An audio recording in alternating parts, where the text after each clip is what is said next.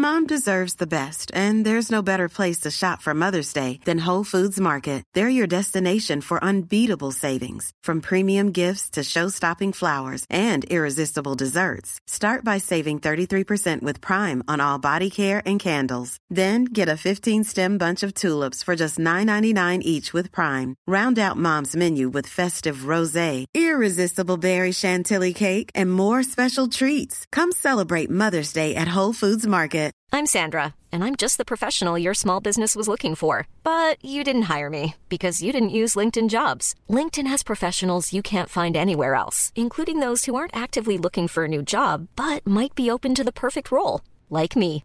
In a given month, over 70% of LinkedIn users don't visit other leading job sites. So if you're not looking on LinkedIn, you'll miss out on great candidates like Sandra. Start hiring professionals like a professional. Post your free job on linkedin.com/people today. Hey there, it's Michelle Norris. I'm host of a podcast called Your Mama's Kitchen. When I travel, I'm usually looking for a way to find a taste of home when I'm not at home. And one of the things I love to do when I am at home is entertain. And Airbnb allows me to do that. When I was in California recently, I rented a house that had a great kitchen. And when we were sitting around the table, we're all thinking, we're in someone else's house. Someone could be in all of our homes as well. If you have a home, but you're not always at home, you have an Airbnb. Your home might be worth more than you think. Find out how much at airbnb.com/host. いい癖ってのは抜けねえもんだな。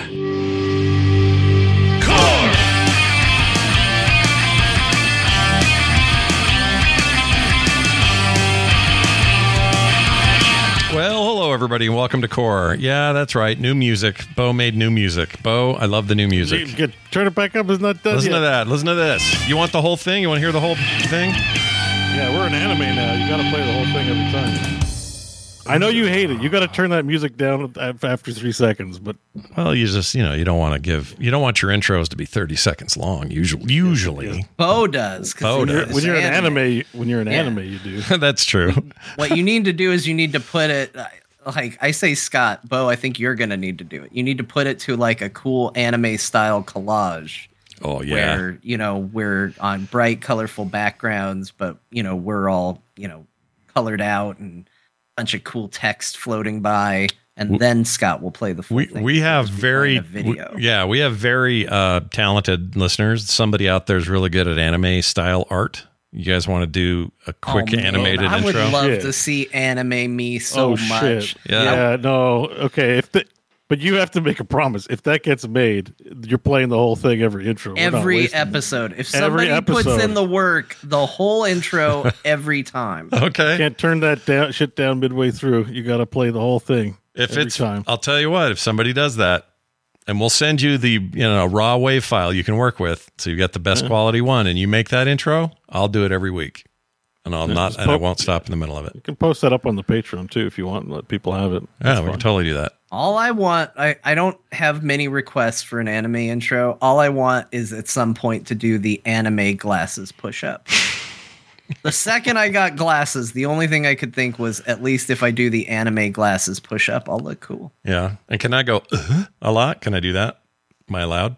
Yeah, that's okay. You should put that in for Scott. All right. Just make it part of it. It'll all be fine. Anyway, hey, real quick, something that happened that I just thought you guys would think was funny. My sister Wendy told me that she said this on our show on TMS this week. She walked in on her boys. She has 3 boys and a daughter. And her boys range from one who's just in college now, he's 18, all the way down to how old is Pete? He's 10 or 11, something like that. And they got a copy of Mortal Kombat 1, or it was maybe 11. I'm not sure.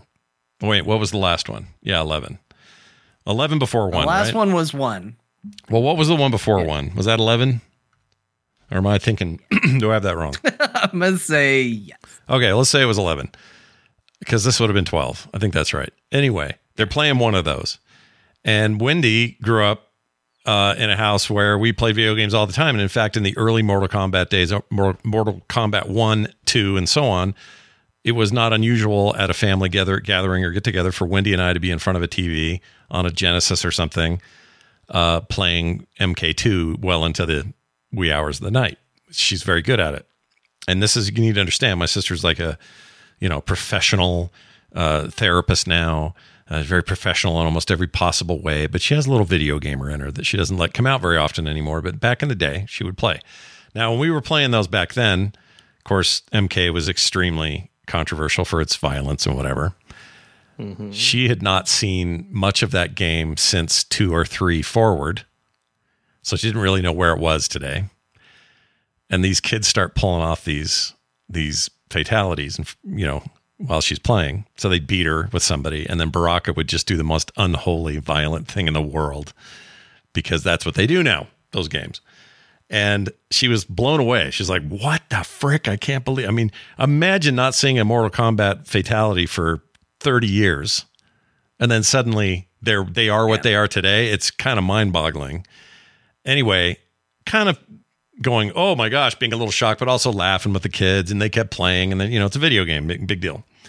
Her husband walks in, sees this stuff going on, and mostly for the sake of the 11-year-old, I think, goes, nope, that's it. We're done. We're never playing that again. Pack it up. No more Mortal Kombat in this house, and had a total shutdown on the experience. Oh, snap. So anyway, if you were wondering if Mortal Kombat can still stir some controversy, it can, just on a very small local level when that happens. So that'd be a nice murder simulator, Mortal Kombat. That's right. Not since 1994 and Joe Lieberman have we been so afraid of what that game might do to us. And I think I have a theory about all that. It's a whole different subject for a different show, but I think it isn't that game. Back then people freaked out because they're like, well, video games, those are for kids. I can't believe kids are playing this. And that isn't the world anymore. Kids play video games, but so do we. And we're old farts. And it's everything in between. And I just think it doesn't have that shock value anymore, because even the people making the laws play video games, even if they don't admit it. Except for the really old ones, and I hope they die soon. All right, moving on. It was a terrible thing to say. I shouldn't say. Anyone should die. Everyone should live forever. All right. Nope. Let's get I to don't our... think that's a good way to go either. One extreme to the other. Scott. People should live for exactly as long as they're supposed to. There you go. That's a good way to look at it. Oh, and then I brought you guys a little something extra for today's big topic. So instead of this, all right, we normally play that. I'm playing a thing that you two should recognize because of recent game experiences. All right, so here you go.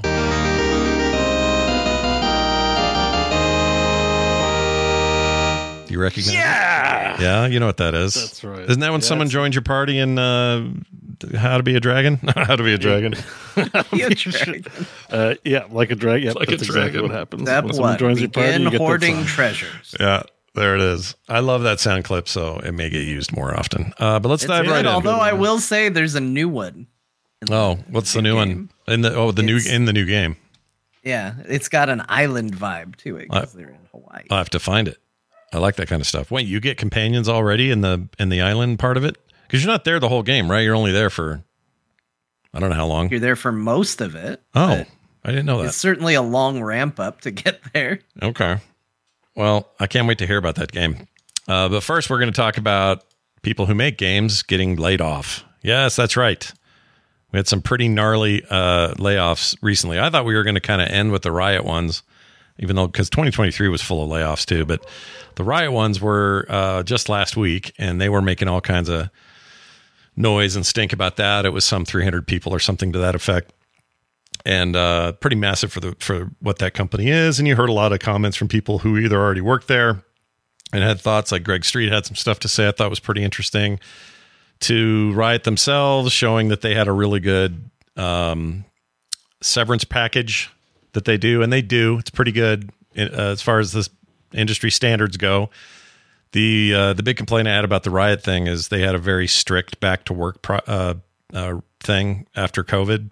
And they were like, no, we're not doing remote. Everybody's in the office.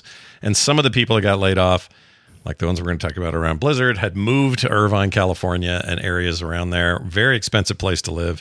And now don't have that job they moved for. So you could say, well, there's other stuff in that area. That whole area is littered with game development, but they're also super those jobs are not. Think of how many people just got laid off. It's one thing to be competing against, other people that happen to be looking at that time. It's another thing to be competing when everybody suddenly lost their job and is now looking for new work. And, these companies didn't fire everybody so that they could hire a bunch of people again. Right. Right. So exactly. It's not good. No, it's not good. There's not like an excess of jobs right now. A lot of these people are not going to land on their feet. They're going to have to look and look and look and look. And now we have massive layoffs at Activision Blizzard King. Also part of other divisions that Microsoft owns, including Bethesda and a few others. They did not get hit nearly like the ABK stuff. I heard like 1,900 total. Correct. Right? Yeah. And a lot of them didn't. There weren't. Some of the people that got laid off are just still finding out. Like I've heard from 2 or 3 people I can't name who are like, yeah, I either got missed or I got hit, and they're just finding out. According to, was it Greg may have said it? The reason they don't announce this internally first is because, well, there's a ton of reasons. But he laid it out pretty well. I'm trying to remember the exact words, but it was basically, if you told everybody, you'd have a huge freak out internally, and they can't have that because this is big business. Everyone would not be productive almost in protest, waiting to find out, and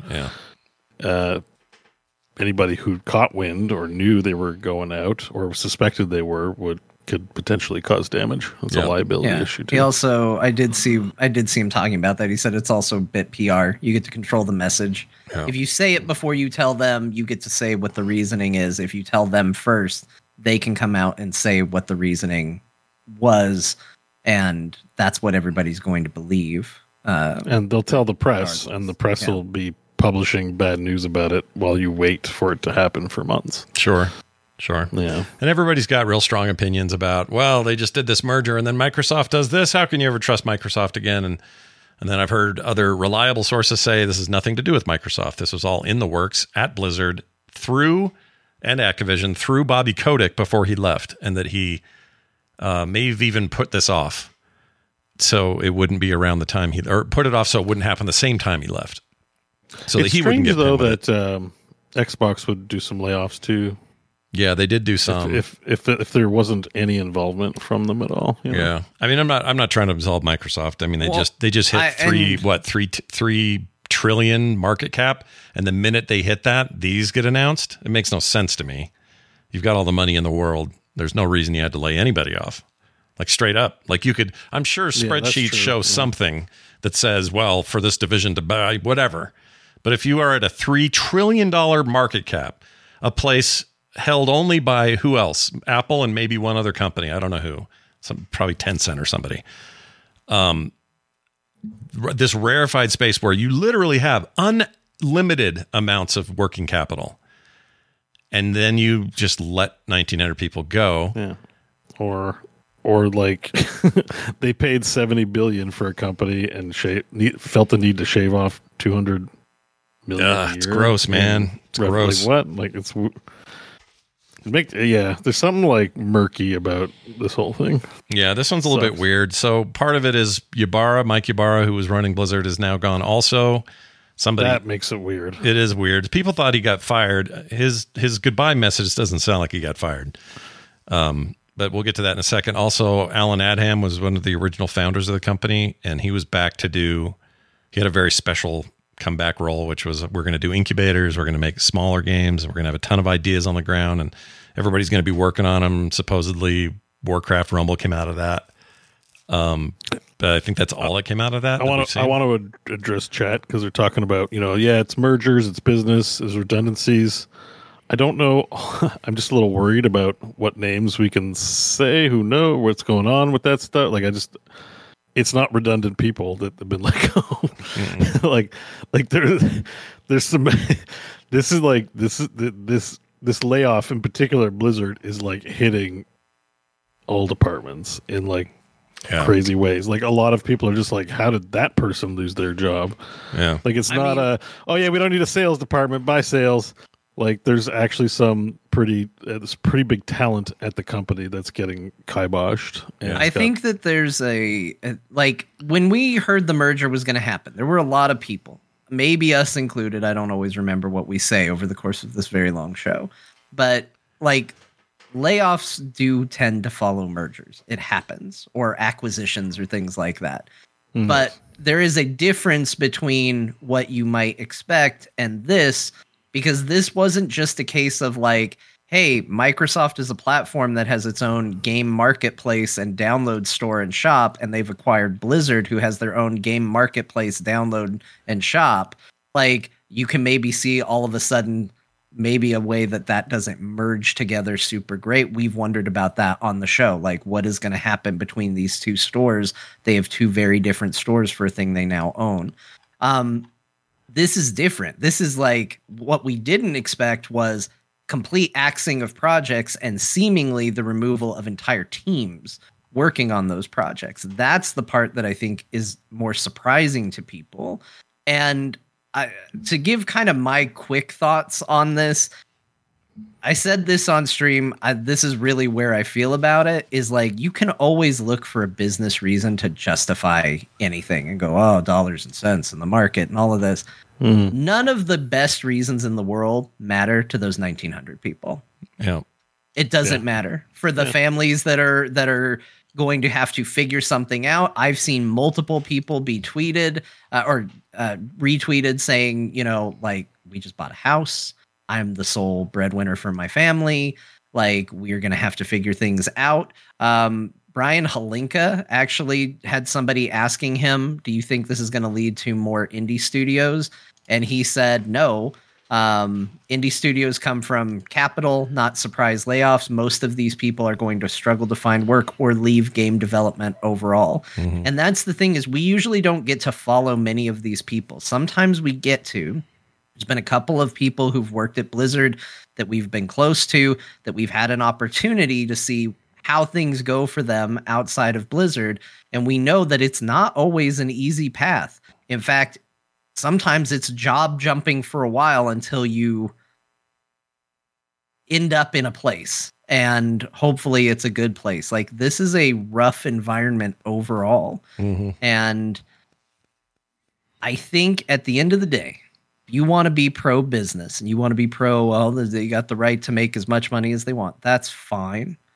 But maybe don't forget that there are 1,900 people impacted by this. Yeah. And I'm not trying to say that to say you have to feel bad, you have to change your views on business and all of that. But just remember that, like, if your partner, if whoever came home and said, I'm out of work and I have very low chances of finding another job because the market's currently flooded and nobody's hiring, what are we going to do? That's a rough situation for people. Yeah, nobody wants to be in that situation. Yabar's parting words, by the way, were on Twitter. He says, it was great to be a part of the team that built Blizzard and ATVI over the years. I've decided to transition out now that it's merging with Microsoft, and happy to have helped that succeed. I'll be taking time out for a bit to spend time with family and travel the world. Afterwards, we'll look for hyper-growth opportunities with great teams. I cannot describe to you how much I hate this statement. Did you see Jason Schreier's tweet on this subject? No, I missed it. What did he say? He said backstage at BlizzCon in November, he said, these guys will have to pull me out by, like, my corpse or something. Oh, really? Yeah. I'm not surprised. I feel like I'm just getting bullshitted by this dude, and I'm annoyed. Also, I don't think that was on Twitter. I think he did that on LinkedIn. Oh, was it on LinkedIn? Oh, you're right. There's a different somewhere on LinkedIn. You're right. It doesn't matter, though. It's even more annoying. LinkedIn. But it's just so tone deaf, and I don't know. It's corporate style. Like, that's his stripes, right? I mean, that's his background, is living in that world of, we got to put out a message. Be genuine? No, that's a death knell. Like, how nice he has. How nice for him that he's in such a privileged position that he can go travel the world for a while. I always felt that way about him, though. He's like he's somebody's, like, he might genuinely like Warcraft and be a nice dude, but he's not one of those not bushwhackers, but, you know, like, He's a corpo. What do they call him? He's a corpo. He's not a trailblazer. He's not one of these trailblazing guys. Like Mike Morhaime was, for all his looks and appearances, he was a trailblazer. Like made that company what it was. Like everyone been in there since. Not a blazer. That's a guy that's like we got to keep people above me happy, shareholders happy, say right thing. Yeah. Don't not say right thing. Support China, but also support LGBTQ at the same time. Yeah. Walk that balance. Yeah. It's, and he's just one of those two. Like, I'm sorry. Like you said, he might be a nice guy, but like, he's not the rock and roll star you looking to cheer for. Well, we were hoping for better out of that dude, and we didn't get it. The other thing that changed. We'll see. Sorry to interrupt, Scott, but you're fine. Next week is when it's going to really matter. Because I think they said they're going to announce the CEO next week. Oh, I missed that. Okay. Interesting. I think I saw that. I don't think it's going to take long. Maybe I saw it on Bellular's channel. It might be him. I know I watched his recap. Yeah. Which is pretty good. Yeah. I think maybe I saw on his channel it was going to be next week. Like, so it depends who it is. If it's someone you're like, holy shit, yes, then you're going to be like, this is a good move. I see why they did this. Yeah. But if it's just another C-suite guy who's like, I here at Activision Blizzard, we enjoy games that span the world and bring communities together. It's just like we're in for more bullshit. So. Yeah, and we were loaded up with that from him at BlizzCon because that's where you do it. And I don't know, this kind of disingenuousness. I just can't do it. I got to stop being naive and thinking that people want to do better than that in these positions because they keep saying they do. They keep doing all this talk. I've never worked with better individuals. They have to. We're firing them all. That's all they can say. It's illegal for them to be genuine. So it's my least favorite thing about this business. It's not just this business, obviously, but we're all very close to it. So they're at that scale. At that scale, that's how it's going to be. Yeah, it is a scale thing too. The other thing that happened was this. As part of this, the Blizzard survival game that they've been working on, codenamed Ellipsis or something. I forget the code name. The reason we haven't heard anything about it is because it is now gone, canceled entirely, and that entire team let go. All of them. So this was this one's a huge bummer to me. This one. The week that Palworld and Shrouded come out, they're like, yeah, screw this. This was 9 years down the toilet. This is never going to make any money. Yeah. Yeah. And like, it's not like, they just canceled the game. People I know and trust have said when they've announced it, we're on Twitter, be like, I played it internally. It's effing awesome. So I don't buy this. I'm sure it had development hell problems. And I think one of the things they pulled a EA Frostbite engine, Blizzard did, because they made them use a mobile engine instead of Unreal. Is the story I got. Yeah. And but still, a good game might have still come out. It is Blizzard, sure. And new management switched to Unreal. Like, like John says, release games. Just release the damn game. I do agree with release games. I stand by it. I don't know. Nobody knows if the game was going to be good or not. I've heard things that it wasn't, but it doesn't matter to me. Like, because to me, here's the way I look at it. If the game wasn't going to work, it wasn't going to be good, whatever, cancel the project. That doesn't mean lay off everybody who's working on it. Like, I don't know if it was going to be good or bad, but the fact that we don't know, that doesn't mean go ahead and fire everybody who touched it. Yeah. Like, to go back to what Scott said, they're making enough money. Find a different project for them. If the project isn't working, like, okay, put it in, what was it, Warcraft Adventures or whatever the game was. Yeah. That, put it in the StarCraft Ghost Warcraft Adventures pile and put the team on something else. This is just this feels very extreme to go, well, not only is the game not going to get made, but everyone who touched it is gone. Yeah. Again, I never played it. I don't know for sure if it was good or not. To me, it doesn't matter. To me, it's about the reaction on how it happened to the people, and for everybody to just be let go. That seems like an incredible waste of talent. It does. Not only that, these are talented people that were pulled from other projects that were doing wonderful work there, but they were like, we could use you over here. Like, that's where those people came from. They didn't just hire everyone from scratch for that team. They were pulled from other teams among some new hires. And to then have them just I guess, sorry, you had the bad luck of getting pulled onto a new project here at Blizzard, but you're out of here.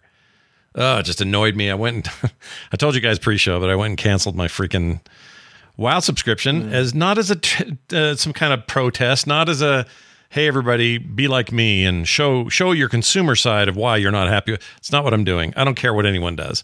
I did it because now I'm annoyed and I don't feel like playing your game. I just don't feel like it. I'm not in the mood now. I was in the mood. I'm not in the mood now. Here. I'm just not going to play because I got other games to play from smaller devs who haven't gotten so big that they treat everyone like shit. So I'm just going to do that for a while. Yeah, I agree with that. I fully support it. Like, again, I'm seeing lots of comment. We've covered layoffs now so many times, and I just see the same comments. And it isn't to be mean to anyone in the chat room. They're like, it's fiduciary duty. Got to cut labor costs. Got to appease the shareholders. We're in church. Like, yeah, we go out and sin, but when we go to church, we go to acknowledge everyone's humanity and try to make everyone's burden that much lighter. So, it doesn't. Those explanations don't make anything better. That's, it's about saying like, yes, this stuff sucks and it's bullshit. And this time's even a more tender one, I think, because I've heard from I'm not saying names, but I've heard from multiple people inside of Blizzard whose jobs stayed. They did not get laid off. Usually when this happens, and it's happened before, they go, whew, dodge that bullet. Stuff happens, but boy, I'm glad I'm still here. So I'm still here. That's usually what I get out of these people. These exact same people now are angry. They're like, I don't feel safe. I don't feel like my job is safe. I've lost some of my favorite people to work with. My direct bosses are gone. Who are, whatever.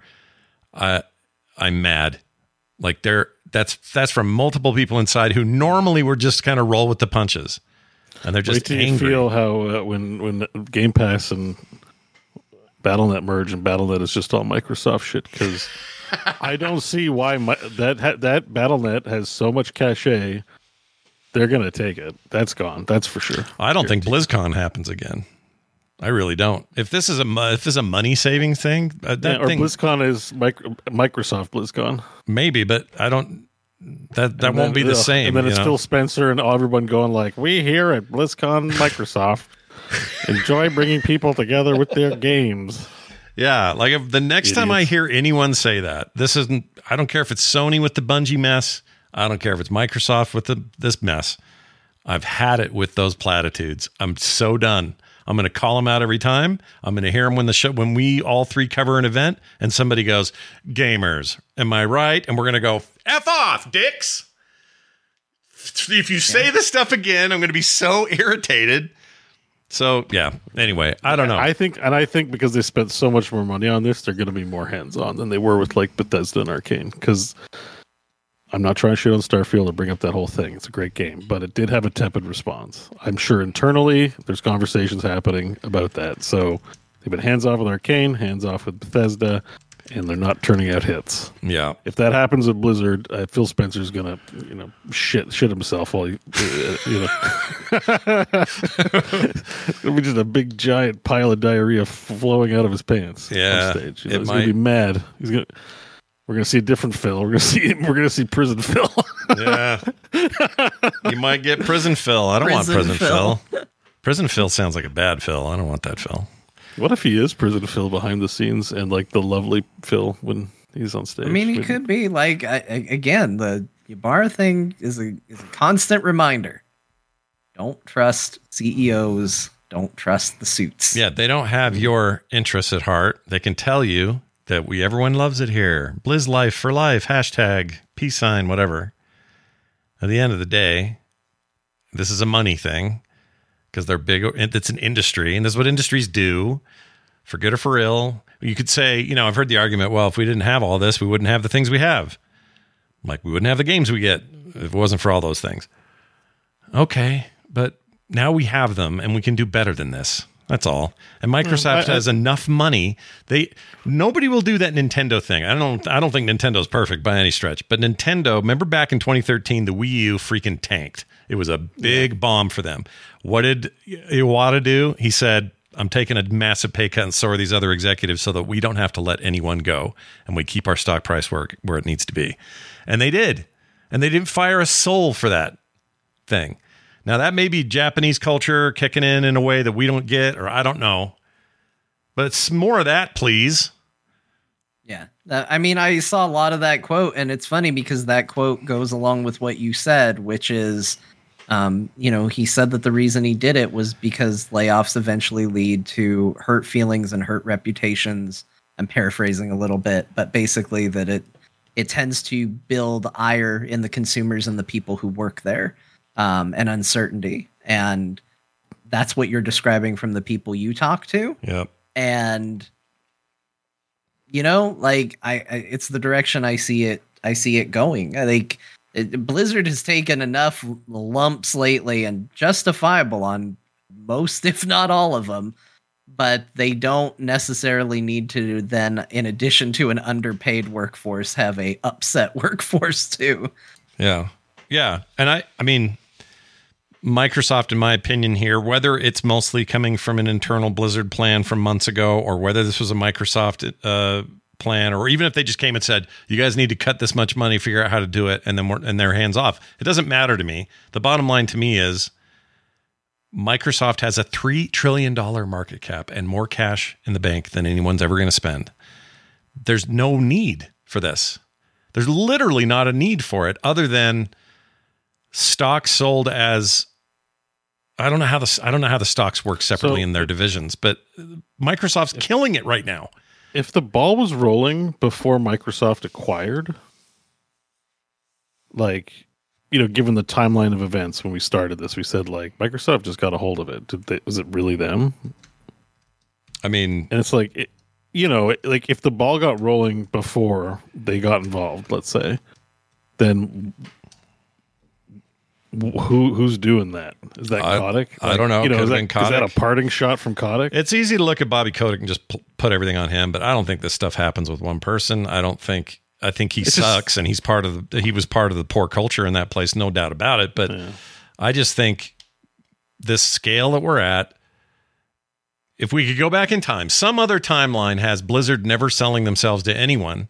They just got the capital themselves to ramp up WoW capability and capacity instead of having to go and get other investment. I mean, this is true all the way back to the original Blizzard, because they were never really on their own money. They had, what was it, Davidson and Associates or whoever that was like an investment firm. They were the original quote unquote owners of the majority stake of the company. Then it went to, who was it in Europe before Activision? Crap. They own drinks. They own like Seagrams and stuff now. I can't think of their name. Anyway, whoever that was owned Blizzard for a while, and then Activision buys Blizzard from them. And so Blizzard's really never had the independence that we ascribe to it. No, but they were for a period seemingly given a lot of license to self-operate, for a period there, the golden years. I think it showed that they did. I think that okay, so here's where I push back on people that, kind of spout it's just business platitudes. I would buy into that more. I would be more understanding and go, yeah, business is going to business. If these layoffs felt intelligent, but they don't. It feels like, well, scrap that project. Okay, well, what are we going to do with the people? I don't know, fire them. It doesn't feel like any of this was targeted intelligently. It feels like this was targeted to get it done quickly and efficiently. Right? Like, am I crazy in thinking that? No, it doesn't. No, because Microsoft you don't comes see, in. We canceled the game and got rid of the entire team. There was nobody of value on that team. I don't believe that. Mm-hmm. Like, it doesn't make any sense to me. Yeah. No, they're going to be hiring people in 6 months. I mean, Microsoft comes in. What are you guys doing? How can we help you bring this company into the new age? Like, I don't think Microsoft buys it just to let it keep on rolling as is. Like, it's to do something with it, which implies investments coming. So, cutting also doesn't make sense. It's like, if I buy a company that's worth $1 million a year and I'm a venture capitalist, it's because I'm going to come in and be like, I got lots of connections, I got investment capital, we're going to juice you for $10 million and bring you national or something. Like, So, like, how do you juice a company like that? Well, it's going global. Microsoft's going global with their gaming. You're welcome to participate, other global company. We're going to juice you. So, like, cutting doesn't make sense at this point.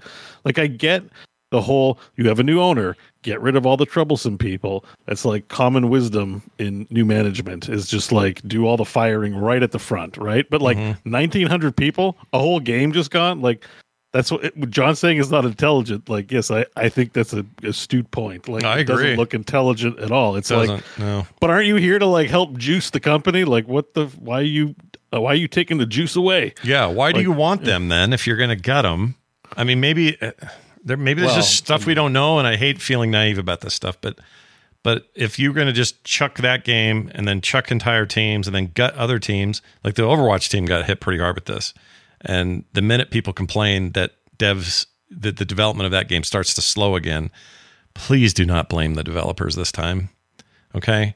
Blame freaking the company, because they keep taking chunks out of these important groups that have the opportunity to take the thing to the next level, whatever that is. And I would think Microsoft would want that, because the whole point of buying and absorbing these studios is to build up the portfolio of their game services. Period. That's the point.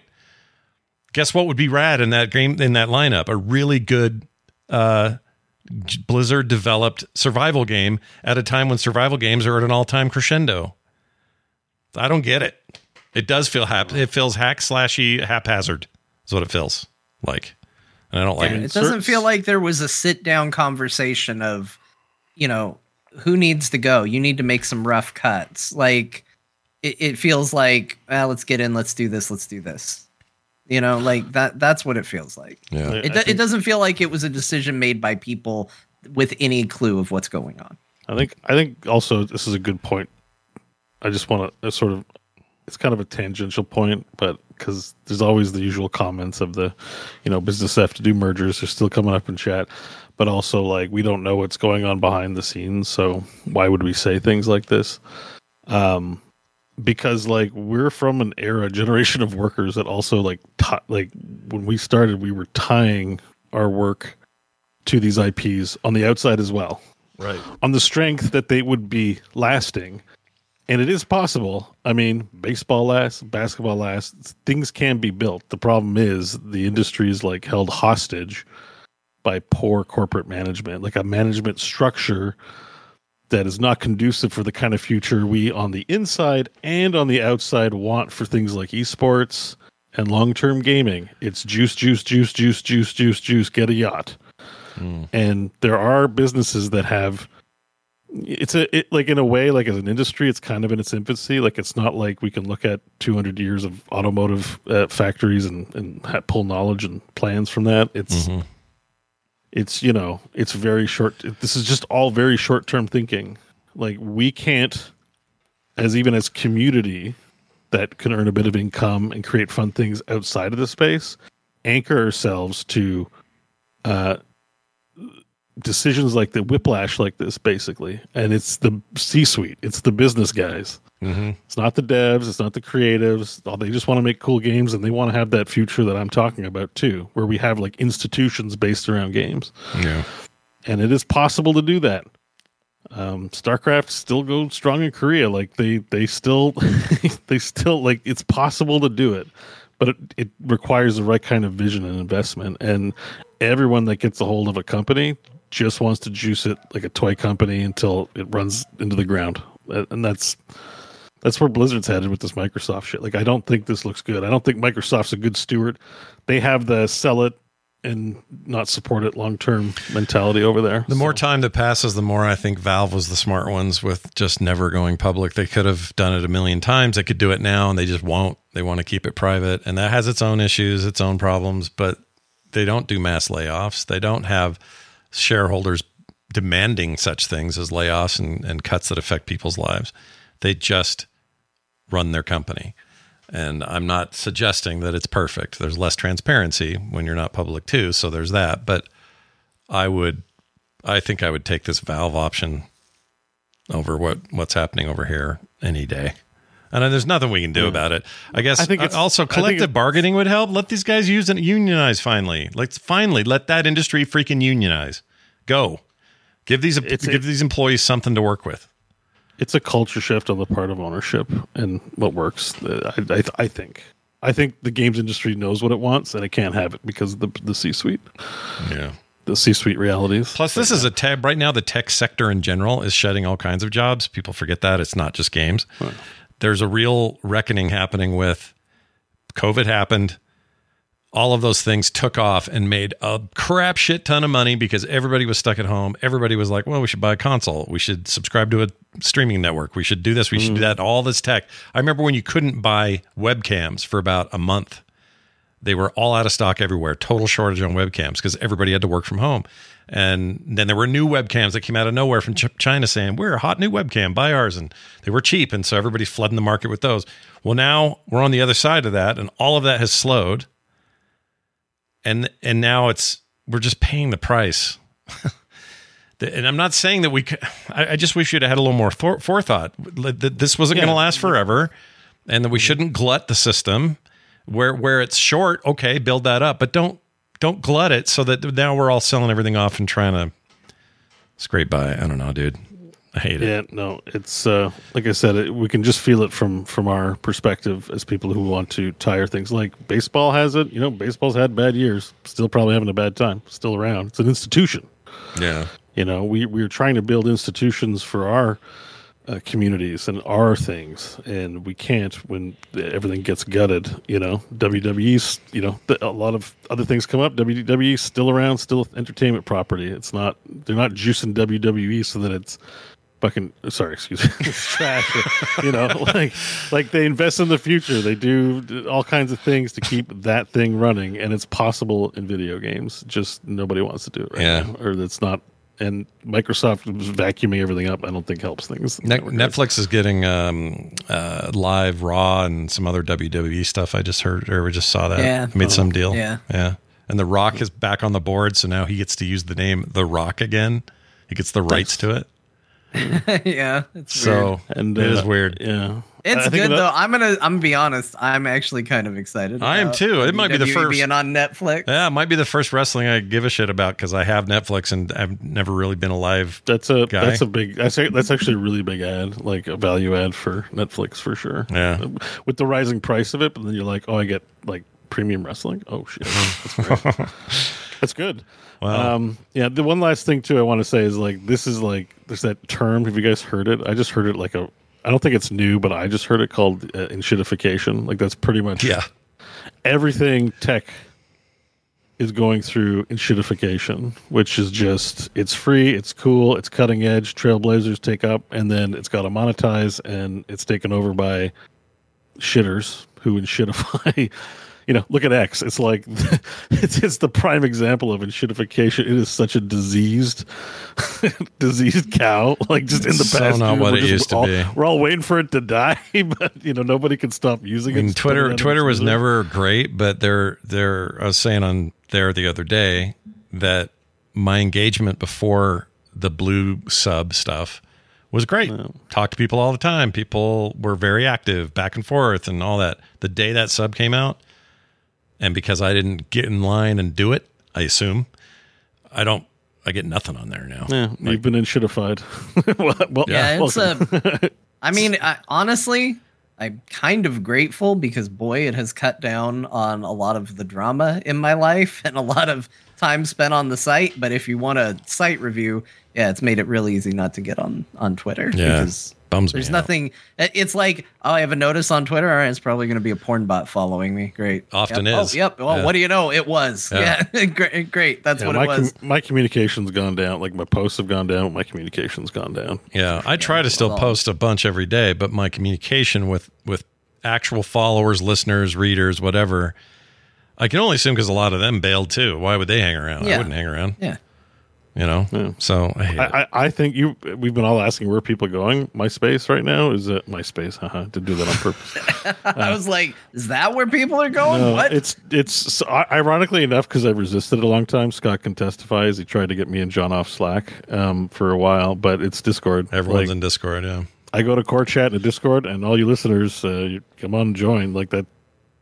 That's my social media. It's Discord, and now I'm running my own service. It is my social media, and in a way, it's just back to forums. A lot more functionality, but really, it is just kind of personal forums again. But It's working great for me. I like it. The people at Discord, like, it's a little busy, I'm not going to lie, but they really, I think, are passionate about the app they make, and it's not in shitified at all yet. Like, it's pretty decent. Even monetized, it's not in shitified. It's pretty slick. And they refused to sell it to Microsoft when Microsoft came calling. So maybe we should give them a little credit for that now. Like, look, it's my social media of choice now. Discord's like aces. It really is. I'm telling you, I was called this naive. I do, but I was really pushing for this Microsoft acquisition. I felt like it was going to put everybody over there in a better place, and maybe in the long term, that's still maybe true. But nobody likes this. No, well, again, like, it might ultimately prove true, but no matter how good it ends up being, are you going to go to any of those 1,900 people and go, hey, you getting fired really turned things around, didn't it? And have them go, yeah, it did. Great. Yeah. Well, man, best thing that ever happened to me, Like, It can be both things. It can be ultimately, like, it got Bobby out of there. That's a positive. It caused this is a massive negative. Like, we don't have to look and call things 100% a win or 100% a loss. Like, sometimes things can be multiple things. I think Blizzard's future is very uncertain. I think we were a lot more hopeful. This, I would definitely say, is a big strike in the unhopeful side of things, but we'll have to see where it goes. Yep. We've been told we just got to do this one layoff and everything will be great. But like 5 times it's happened now. So forgive us if we're a little like piss off assholes. Yeah, it does feel. This just feels like one too many, and not that any of them were good. None of them are. But this one feels like just such a stab in the eye, and we just got through a bunch of this crap last year. I've already forgotten half the companies that laid everybody off. We've covered it like a bajillion times, especially when it's Blizzard. Like, I'm swearing. Half the time we don't cover it because we feel like we've covered it and had the conversation enough times that we don't need to have it exactly. again. This one was just too big to ignore. Too big to ignore. I had a little bit of a feeling when this first announced, it was like, layoffs. Like, I don't want to talk about it on the core. But it's like, it's big enough that it registers and needs to be talked about. But like, I was very much like, here we go again. Like, same. Boring, like, not to minimize the people who lost a job. It's just, that's how much we've talked about it. It's not new. It's not really like exciting news to talk about. It's like mass shootings. Eventually, you're just like, I can't talk about another mass shooting. Yeah, you just like, what can you do but throw up your hands? You can't have an 8-hour conversation every day about the latest one. No, this show would be no fun. We got to talk about Bo's lake runs and things like that. Yeah, we got to get back to pooping. We got to make time for how Bo poops. Yeah, make time for lake time. All right. Well, we'll get off this subject for now and move into our first shirt. If we ever do a shirt, make time for lake time. Make time for lake time. Good. It's not bad. With just like a dark shirt with like water ripples and just Bo floating in the water, looking up at the stars. Yeah, I feel like that needs to be on the back of a Buick or something like that. You know what I mean? Mm-hmm. Like it's make a sticker time for lake time. Yeah, like it's the new. What's the one you often see? What is it? Off-brand Calvin peeing on stuff. There's like a tropey one that's like, in people's ears. I can't think of it. I was thinking of the off-brand Calvin Seen as well. In 100 movies. Off-brand Calvin? Yeah, the Calvin and Hobbes, Calvin from Calvin and Hobbes peeing on a... What does he usually pee on? Just anything. He's just peeing. Yeah, he just pees. Anything. Yeah. I hate the testicle sack they put on some trucks. That one really gets me. I don't like that one. But there's like one like Groovy Time. I can't remember. Hey guys, it's like in movies all the time. Something like sticker on back of truck. Like, just Googled sticker on back of truck. Popular stickers. No, isn't it like "Don't Tread on Me, Man" or something like that? Don't Tread on Me is one. Yeah, that's it is "Don't Tread on Me." That's what I'm thinking of, right? No, all right, those people. Whatever. I'm just saying that can be ours. They never say lake "Don't tread on me." Make time for lake time. My problem. Listen, before anyone emails me, because I rolled my eyes at the "Don't tread on me." My problem with the "Don't tread on me" crowd is, hear me out, is they are just fine with anyone treading on someone else. They just don't want to get tread on. So in other words, don't tread on me, but everyone else's game, including me, meaning them, will tread on them. So if you really mean it when you say don't tread on me, apply it to everyone equally, you dipshits. All right, moving on. Let's get into that. Good that you sidestep the emails you mentioned.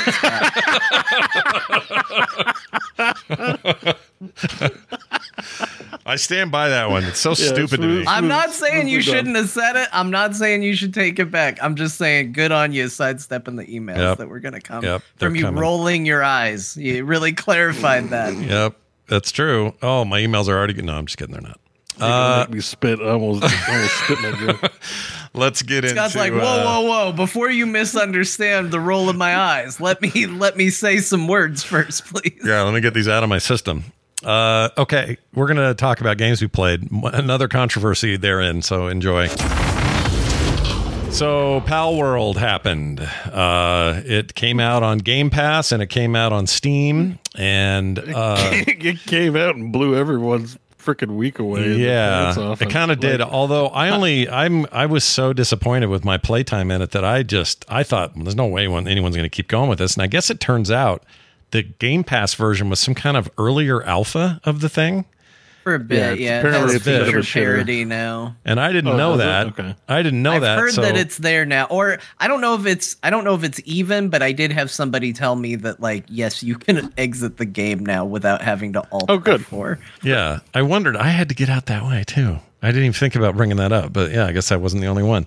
That thing was a joke, and I thought, well, this is bad. Why are we talking about this game? And then everyone's like, oh, no, it's a different version on Steam. That's why it's different. And then the record started getting broke. Second highest, most players online at one time playing a game record on Steam. Right behind, PUBG. PlayerUnknown's Battleground. PUBG's got the high one. Brought to you by Bluehole. 3 million something. Then you had Counter-Strike, but that got bumped down. Now you got Pal World in second place. I'm like, oh, this is serious. And then they were like, it sold 1 million copies in a day. And then we were like, it's 4 days and we're already at 5 million. Well, now they're at 8 point something, close to 9. And we're still only, 6 days into the release of the thing? Hasn't been a week yet. And it hasn't been a week.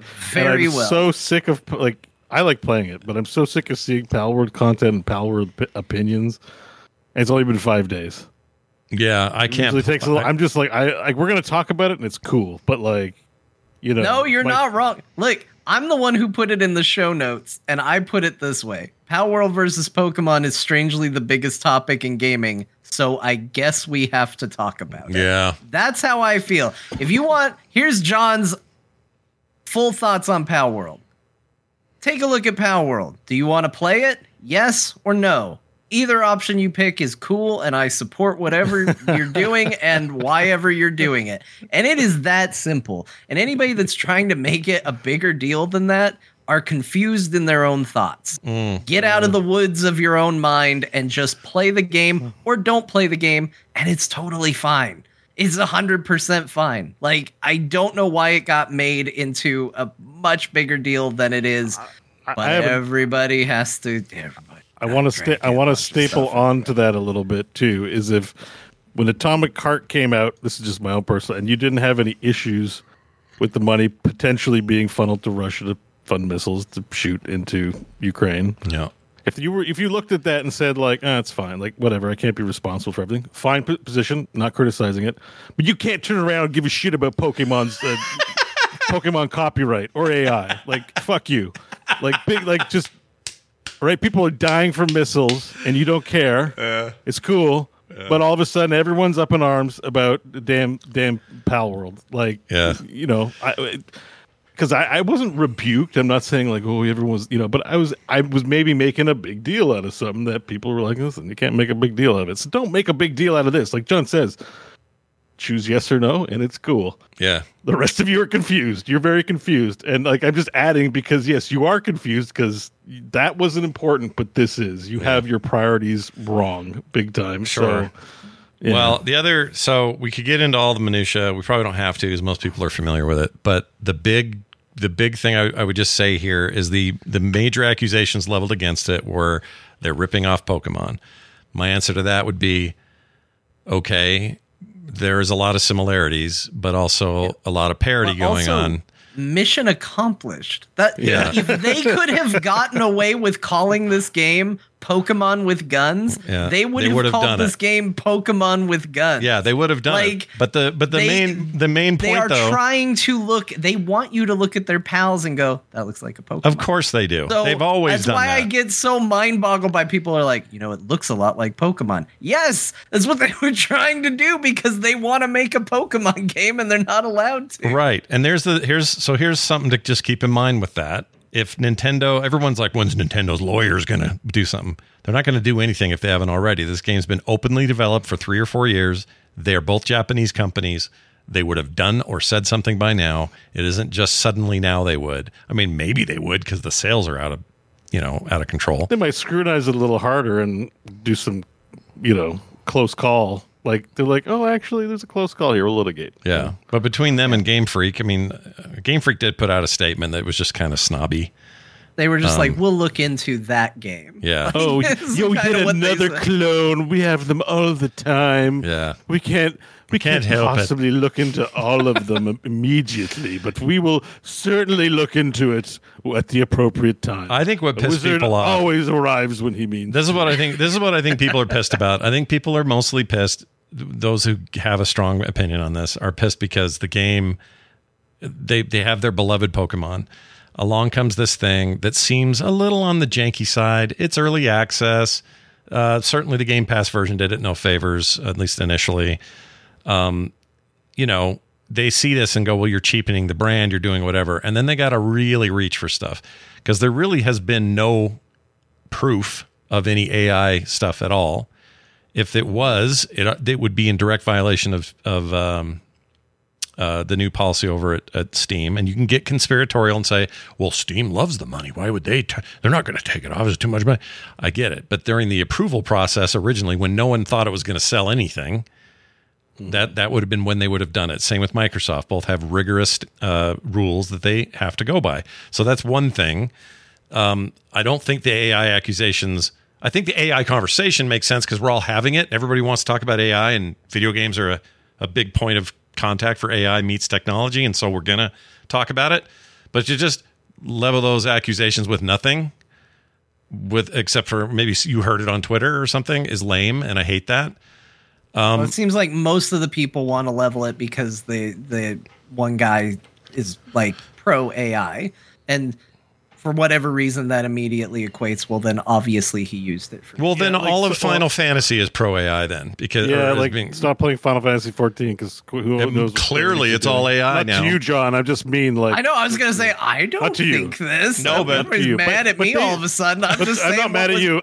I realize it might be interpreted like I'm talking to you because I'm looking at you. You're doing the royal you. The royal you. I mean, everybody. If you're just like AI is a problem, well, guess what? Like every company and its mother company is investing in AI tools. Like so, Microsoft just bought an entire company based on it. Final Fantasy put out their yearly thing that is trendy that gets people mad. Now we're gonna be big on it. We're gonna pick on Pal World. We're gonna pick on Pocket Pair.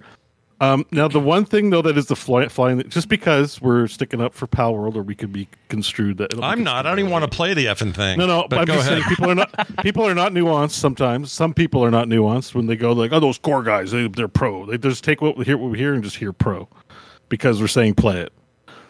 Or don't. But I'm just saying, or don't, right? That's fine. But I'm just saying. I'm trying to say something, but it's getting Sorry, harder I know. by the second. My stance is so simple. I thought I'd real quick tack on my full stance because it could be used in a complete sentence. The developer Pocket Pair hasn't exactly done a lot in its history to ingratiate itself. And what I want to say is like, we can still critique the game, right? We're not saying don't say anything bad about my baby. Like that's not what we're saying. We're just saying like, y'all are crazy.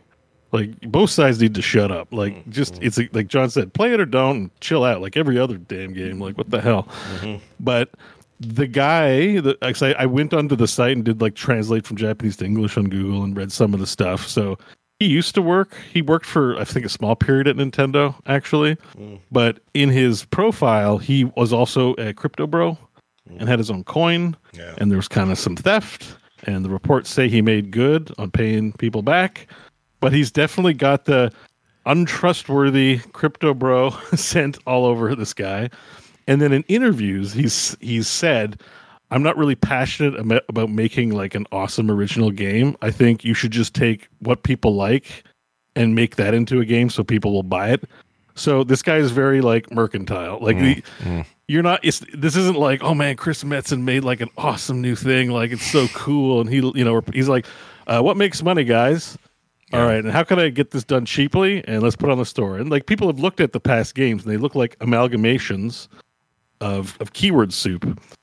Yeah, they do. Because there's Steam marketers who will help indie developers to say like, you take this popular keyword and this popular keyword and combine them, and you have an original sort of keyword hybrid that'll hit you in a place where no other games are, and you'll make tons of sales. And that's literally what this is. Like, this is literally like people like survival. They like monster collecting. If you can get it as close to possible as Pokemon and as close as possible to Ark, you will be shitting money for years. And that's what he did. And like, so you're not like talking about this guy like, oh man, he's some like creative hero, must be protected at all costs. He's like, no, he's just making a game that he knows is going to sell a lot. And he tried a few times, and he struck gold this go around. Oh yeah, that big gold. That doesn't mean you shouldn't play his game, but doesn't mean you should either. To John's point, doesn't mean you should either. No, but it's just like it makes me a little bit like I'm not going to the mat for this company, right? I'll go Matt for Chris Metzen. He's a great guy. He's and even for Greg. He's a great guy. Greg's great. Those probably out there. I hear listen to this guy, and I'm like, I'll play your game, I'll enjoy it. I might even tell people to play it, but I'm not going to be like this visionary of video game. Like, it must be protected at all costs. Like, I'm going to be like, well, he had a great business idea, and I think he hired a lot of. I heard one of because they wanted to have shooting in the game, but they didn't have a shooter programmer. Yeah, I heard about that. They hired some guy they met in a convenience store, a 20-year-old. Yeah, and just let him rip, and he aced it. Like. How would you describe a cool story? Kind of actually, Yeah. We watched that making of Half-Life thing, and there was very similar stories in there. There was was that the one that was the delivery guy got hired, or that actually might have been Black and White. I've watched a couple video game documentaries, and there was one where a delivery guy. Yeah, it might have been the Black and White one. Like the guy showed up and was like, "Hey, what are you guys doing? Yeah, we're making video games. Oh yeah, what are you doing?" And they talked to him about it. This was apparently in the day and age where it wasn't all a big secret. And he's like, "Oh, I can program. I could do some programming for you." They hired the delivery guy. Wow, the guy was delivering them parcels. So it was his idea to have the monkey throw its poo in Black and White. Maybe. I don't remember what all it was, but I think that game. Here's my big hope for this game. Honestly, I hope that the Pokemon Company, Game Freak, I hope they look at this and learn something from it, because I don't think this game's perfect. I don't think this game is, without its issues. I do love Pokemon. I grew up with it. It's a brand and that I really like. It really gels with me. It hit at the right time. I was the right age for it. I was in school when Pokemon was getting banned from schools because people were going to the teachers complaining about unfair trades. Yep. They stole my Kangaskhan. Oh, shit. Now kids got to go to the principal because the Kangaskhan got stolen. That's the era I grew up in. So now nobody gets Pokemon at school. Did you ever find it? It was in some kid's locker or stuffed in his jock or something? It was always some like, he said he was going to trade me a Jigglypuff, but he didn't trade me a Jigglypuff. That is a blood sport, man. It was dumb. I was at school for a lot of dumb bands. I was at school for a Pog band, and I was at school for a Pokemon band. But anyway, it means a lot to me, and I have lost interest in the Pokemon games over years. I don't think it has been as interesting. But what has been interesting is I started playing this game. I caught this would be my second pal, technically. Caught this cat, threw him out of his little pal sphere, and all of a sudden he started doing jobs around the camp for me and being real helpful. And all of a sudden I instantly felt a bond with this little cat that I had captured in a way that I haven't felt about Pokemon since Red and Blue. And I was like, they've had how many years to try and figure this out and to try and find a way to make these creatures matter to you more than just like, oh, the art's nice and they say their name in a funny way. Like, I hope they learn some lessons from it. I hope this ultimately makes the Pokemon games better. Yeah. Like- They're like Tamagotchi and Pokemon because you have to feed them and take care of them, or else they, get sad. That's true. I've seen some video of some really sad ones, like chipping away at a stone, like a pickaxe. Yeah, they look sad. Like it's like, oh, so they're slower, I guess. Making medicine's a pain in the ass, though. Yeah. Well, it's got some. So. I mean, I didn't get very far because I was so annoyed by how janky it was, and I'm sad to hear it was the alpha version, and maybe I should give it another shot. But I feel I've told you guys about this before. My hype bubble is real, and right now, this is the last game I want to play. So, outside of that, forget about all the controversies for a minute. Bo, what do you think of Pal World? You're a guy that likes survival games. You like your Valheims and your whatnots. What do you think? This game's aces, man. Like, it's super good. So I was curious how you got to buying it, right? Because the hype, or maybe the hype didn't hit you, but someone got you to buy it. No, I played Game Pass version. That's where I got it. Oh, okay. So for me, I saw someone in Core Chat said, anyone tried this Pal World? And I'm like, what a weird name, right? Pal World. That sounds like a game I would not play. And then I opened up Steam and there was a big splash page and I saw Pokemon and guns and went, interesting. and clicked. I like the guns part. I'm like, this looks, satirical. There's something interesting behind this button. I watched the trailer and I bought it. It wasn't even a hype purchase. I mean, it was marketing on the Steam page, so I knew something was going on. But it wasn't like, oh my God, everyone's streaming. I didn't even know everyone was streaming it. I thought maybe, foolishly, I had somehow found the hot new thing before everyone else. But I didn't. I did not. I was still quite late. I mean, by a day, but whatever. And I logged in and the hype hadn't hit. Like, we hadn't been having these conversations.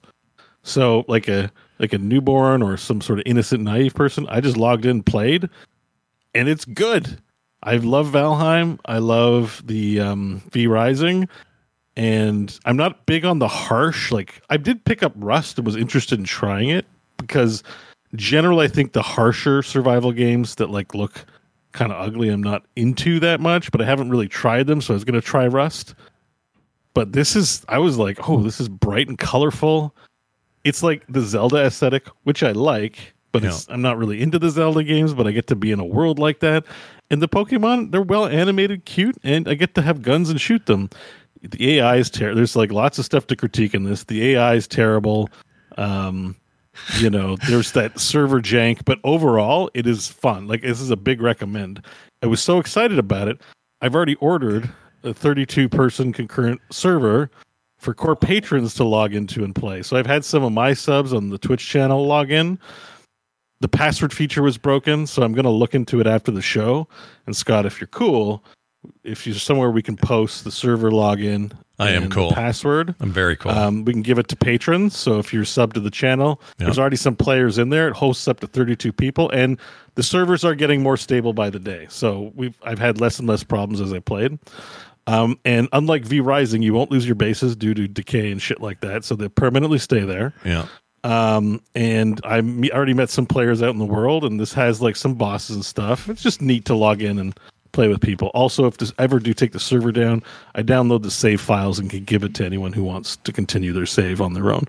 But yeah, come join my server where we play the game, and really just to get back to the actual substance of the game, 'cause you asked if it was good. Yeah. Many of the pals, not Pokemon, I call them Pokemon all the time.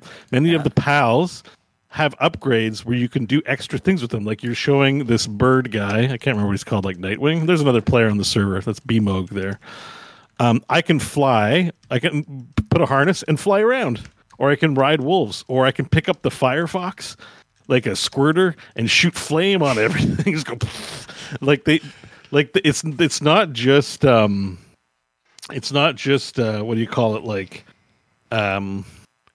that you're collecting Pokemon and putting them to work. You also can fight with them in fun and interesting ways and explore the terrain with them, and it's cool. This game is aces.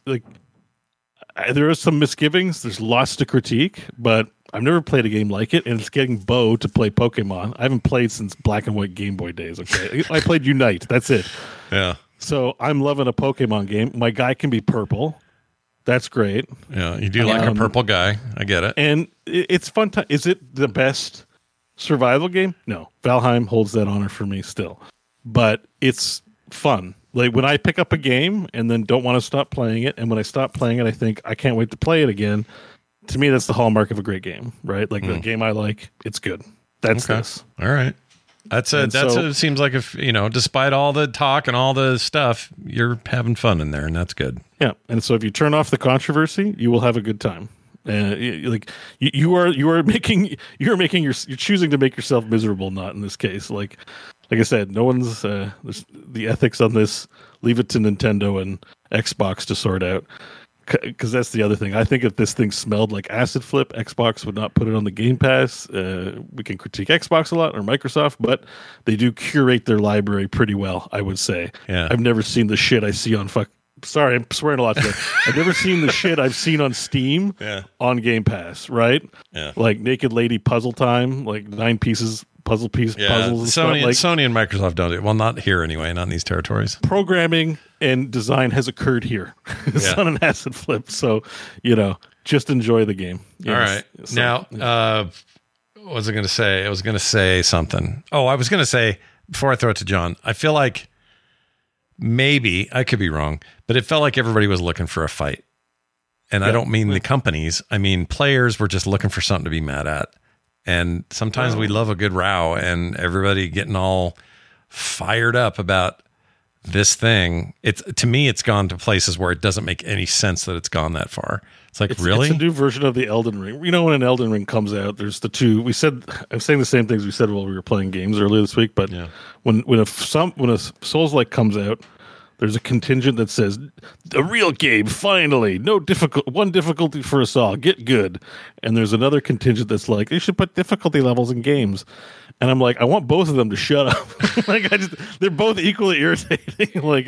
And that's kind of what this is. It's like, AI is the future. Suck it, Pokemon lovers. And then Pokemon people are like, no, my Pokemons. These aren't real. These are fake Pokemons. You should buy this. And it's just like, shut up. It got such a crescendo. I was just like, ugh, uninstall. I don't want to do this right now. Yeah, and you're making Scott not want to play. And I got a server. You could come play it, and we'd have a great time. Well, I might do. Do you know if it's cross-platform? Because I'll fire up the Game Pass one and just give it another shot. It's definitely, I think it's cross-platform on PC. Okay. I just don't know about the console version. I really can't. I've heard from people they can't log into private servers in console. Yeah, I wouldn't be surprised. I don't know if that extends to the PC version. And the fact that it's early access, a lot of this stuff changes over time. So we'll see what happens. John, let's hear your take. You played more than me, so what do you think of it? Yeah, I think this game's great. This game's awesome. I'm not the biggest survival game fan.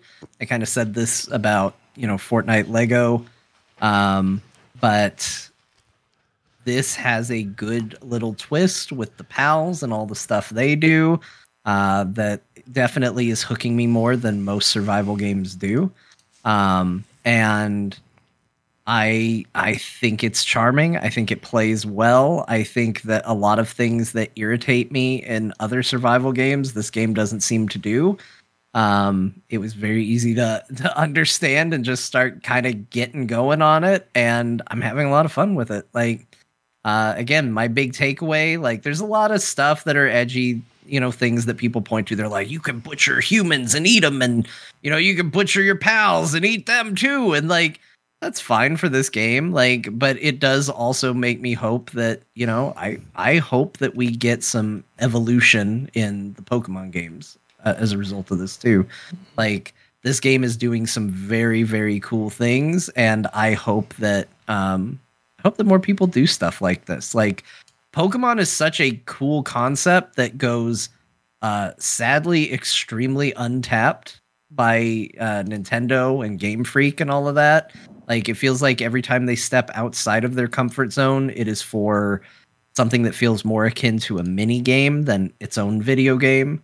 And then when they're doing their main titles, it feels just very, very safe and it's this again. We put some more in it. We took some out. Now they're at the point where they just take Pokemon out these days. So I to me, this is a really cool glimpse of what other companies or even Pokemon could do. And I think hopefully this being a big hit leads to some of that stuff. But for the game itself too, I also really like the game. I'm going to stick with it. It's something else take its place, but I will come back to it for sure. I was going to say, we got a certain curly-haired purple suit wearing Yakuza member who's probably going to bump you guys a little bit on what you're playing. But anyway, well, there you have it. That's our look at Pal World. Mom deserves the best, and there's no better place to shop for Mother's Day than Whole Foods Market. They're your destination for unbeatable savings, from premium gifts to show-stopping flowers and irresistible desserts. Start by saving 33% with Prime on all body care and candles. Then get a 15-stem bunch of tulips for just $9.99 each with Prime. Round out Mom's menu with festive rosé, irresistible berry chantilly cake, and more special treats. Come celebrate Mother's Day at Whole Foods Market. Hiring for your small business? If you're not looking for professionals on LinkedIn, you're looking in the wrong place. That's like looking for your car keys in a fish tank. LinkedIn helps you hire professionals you can't find anywhere else, even those who aren't actively searching for a new job but might be open to the perfect role. In a given month, over 70% of LinkedIn users don't even visit other leading job sites. So start looking in the right place. With LinkedIn, you can hire professionals like a professional. Post your free job on linkedin.com/people today. Let's dive into some other stuff that we played this week, including all three of us played Sea of Thieves, the new, Season 11 content, which just launched, which includes a bunch of fast travel stuff, some quality of life stuff. We didn't get to mess with as much of those features as we had planned, but we ended up playing a really great 3-hour session of Sea of Thieves and had a total blast doing it. I think I finally get it. I played before a couple of times with some other people, one time with some randos, a few times on my own. There's a lot I already liked about this game, but it was never enough for me to go, well, I got to get back to this and play more all the time. Playing with you guys was so much freaking fun. Yeah. Now I'm convinced this is like a permanent rotation, this game. It's very, very good. And I get it. I finally understand. They've captured that pirate stuff really well. We are on the heels of actually Skull and Bones coming out. I'm very curious about how that actually turned out. Because it would be interesting to see what competition does in this space. But after playing this and having a good time with you guys, I'm like, well, what else do you need? This is pretty rad. Like, this is a good pirate game.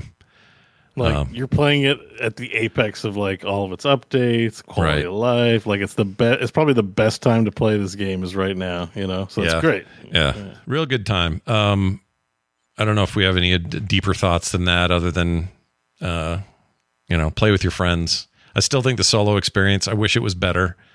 Like, I wish they just gave me a skiff so I could just go screw around sometimes. Like, I don't want to play as the dominant way, but I wouldn't mind having more. So it's worth pointing out, it's not like an I told you so don't take it that way, but it's worth pointing out that like the lack of PvP is what finally made us like, yeah, we can play at our own leisure and enjoy it. And then when you got in and got into the PvP loop of someone sinking your ship, and then we were going to sink someone else's ship, and we did sink someone else's ship. And then I was like, okay, let's go back to a not PvP server. You're both like, no. Yeah, no, you're right. You're right. And I was like, it just made me happy because I'm like, this game really just kind of, it's like a story generator. Like, it's not like a deathmatch thing, although it turned into that at the end with the two guys. but it's like there's like a story. It's like we're creating stories. We all have to work together to accomplish goals. It's cool, and I'm glad you guys responded so well to it. It was fun. It's really fun. Took us a minute to just get our hands around it. People should watch our VOD because there was great moments, and we had Jocelyn there shouting, giving us advice and telling us what to do and stuff. It was great, and we were doing things not entirely wrong, but there were times where we were like, we don't know. Yeah, well, it's like our first like session where we're trying, everyone's trying hard a little bit. And, it's like, of course, there's so much. The problem is I'm always gone from that game too long that I have a vague sense of what to do, but not the exact specifics. Yeah. And there's knowledge. You do learn things as you go. Like you can charm snakes with your musical instruments. It's also champion of water tech in the history of video games. I've never seen cooler water in my life. So good. Yeah. Anyway, that should be a category at the Video Game Awards. And Best water of the year. Every Yeah. year. Best water of the year. Just constantly winning. Sure. It's also maybe the best case for each of us streaming on our own channels of any game, because I know people really responded well to being able to see the different things we were getting up to. Like, like multi-stream? Yeah. So you guys remember when you sent me on the assassination mission to go kill the skeleton up on the top and stop the cannons from firing? We fired you out of a cannon, didn't we? What you didn't see is that I continued to shoot the cannon at you guys for a considerable amount of time afterwards, and kept going, oh yeah, there's another skeleton up here.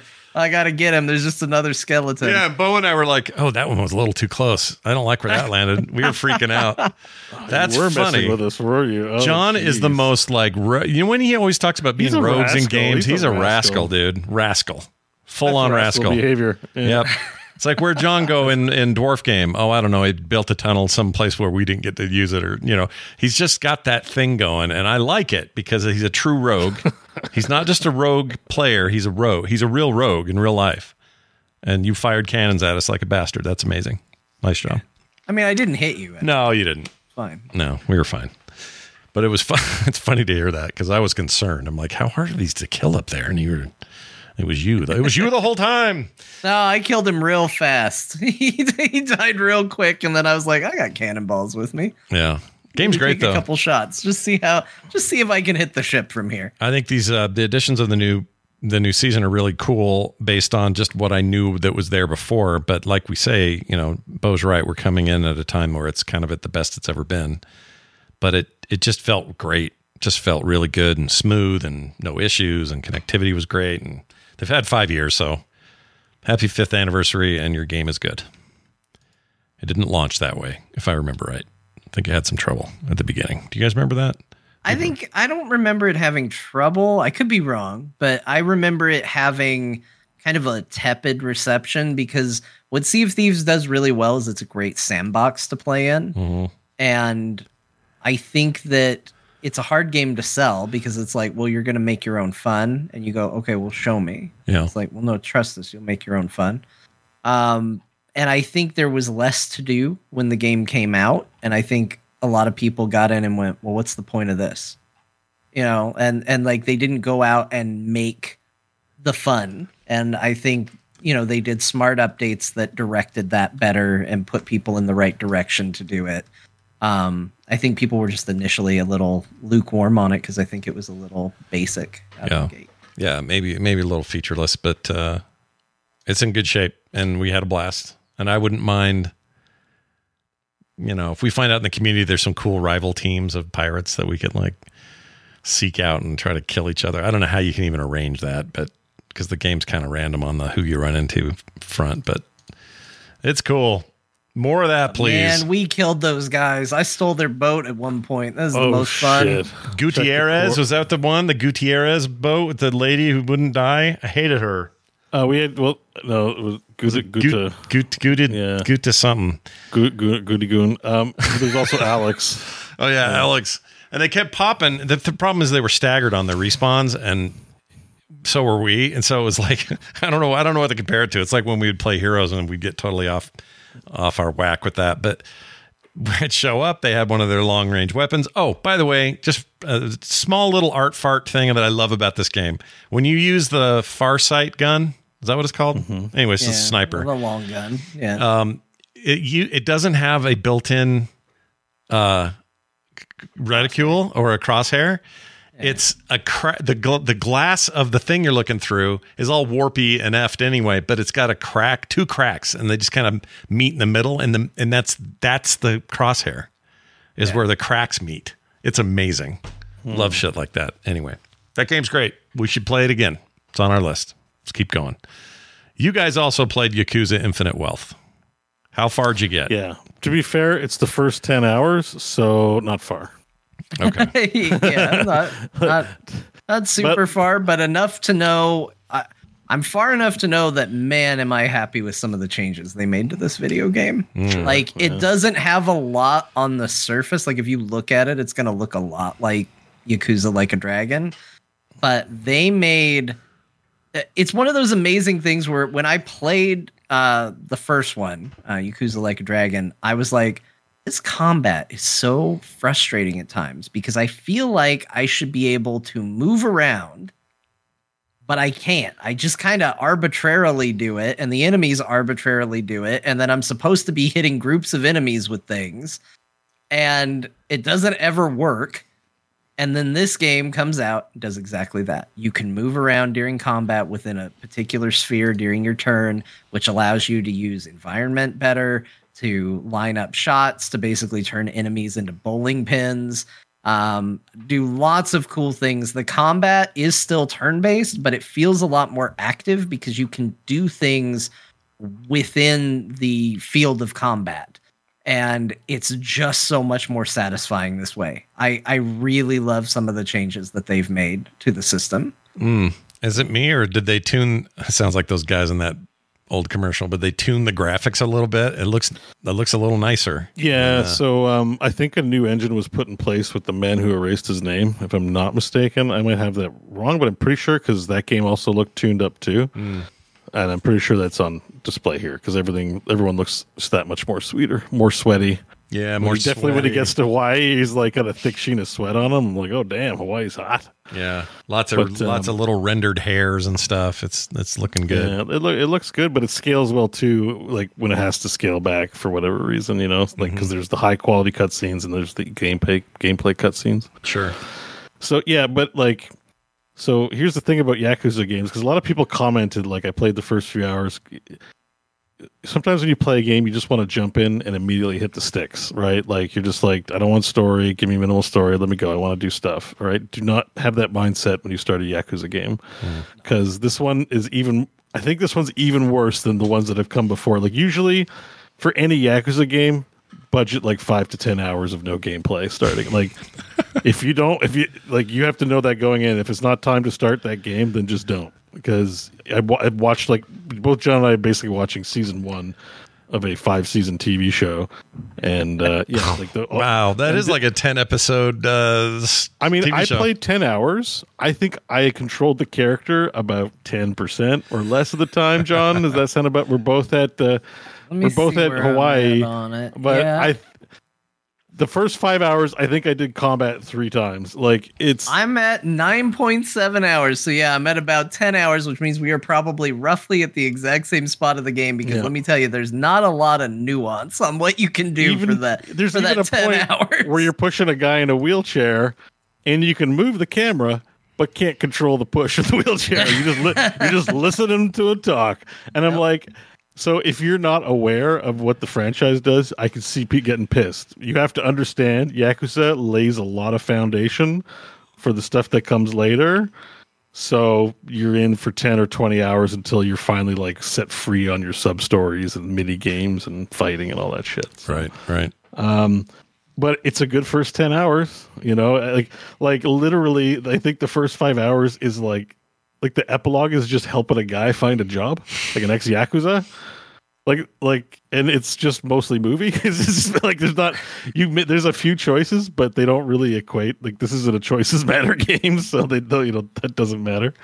But it's great. I mean, I love Sasuke. I have a feeling this fate's going to be bad, but I don't want it to be. He's so charming. When he showed up the next day with his hair all nerdy, like I'm sorry, I'm gonna really try. I'm gonna really do good.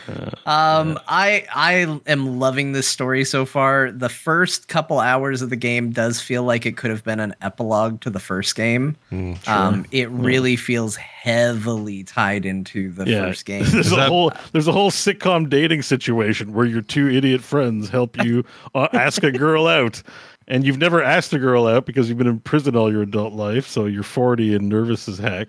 Yeah. And then you go on the date, and you mess it up in the most epic. I didn't see it coming. That's why I like the writing's actually good. Genuinely, even though it was kind of in the trailer, and I was like, there was a line in the trailer that I could remember, and I was like, how are we gonna get to that line that I heard in the trailer with the way this has started?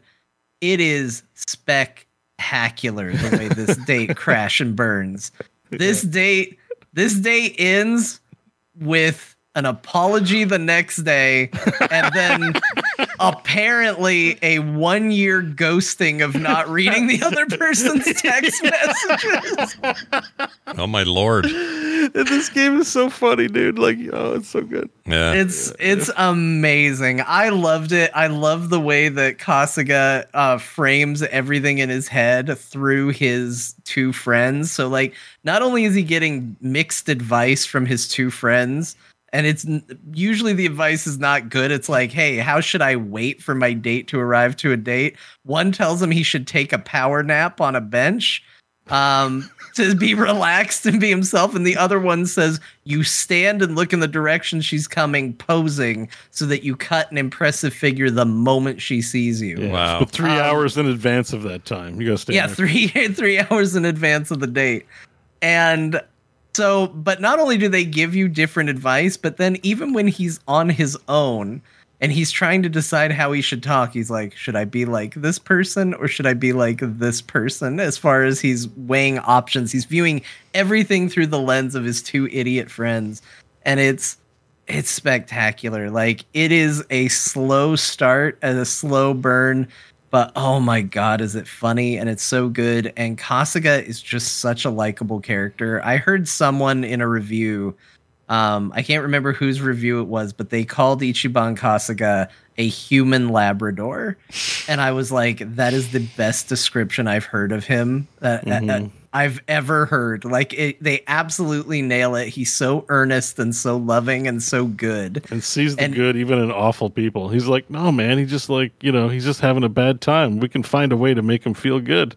Yeah. Instead of just killing the guy or whatever. Yeah, he's great. And people just keep taking advantage of him and keep hurting him. And it's incredible. Do you think I can't wait to play more. Do you think the slow burn at the very beginning and your point about it maybe needing to be it's maybe too much epilogue from the previous game, is that more about just the fact that you just finished the previous game and moved right over instead of having a couple of years between? No, I don't mean that it's too much epilogue. I just mean it feels like it could be, because it really, like, the very start of this game serves it. You're in a completely different place than where you are a couple hours in. And usually you would see in a narrative, like, that would be your happy ending, and then you would open with things going differently. Instead, this opens with the happy ending from the last for several hours and then begins to turn. Basically, okay. if this was a movie, it would start in hour 8 of what we played. Like, because the movie, like, it's like, oh, your mom's still alive. Here's a plane ticket. That happens 8 hours in. Wow. Yeah, you don't get to Hawaii right away. Like, you don't get to the whole Hawaii is like doesn't even exist in the game. It's not even mentioned until like 8 or 9 hours. That's why it's like holy crap, and like that includes the dungeon and everything else. Like there's stuff. So, yeah, but it's good. It's that RPG thing, that whole like Final Fantasy 3 ending where you get to talk to everyone, or 3 in US, 6 in Japan. Yeah, like that extra like thick layer of narrative sauce. Like that's the Yakuza games. Like you need to know that going in. But that is good. Honestly, usually there's a think- payoff.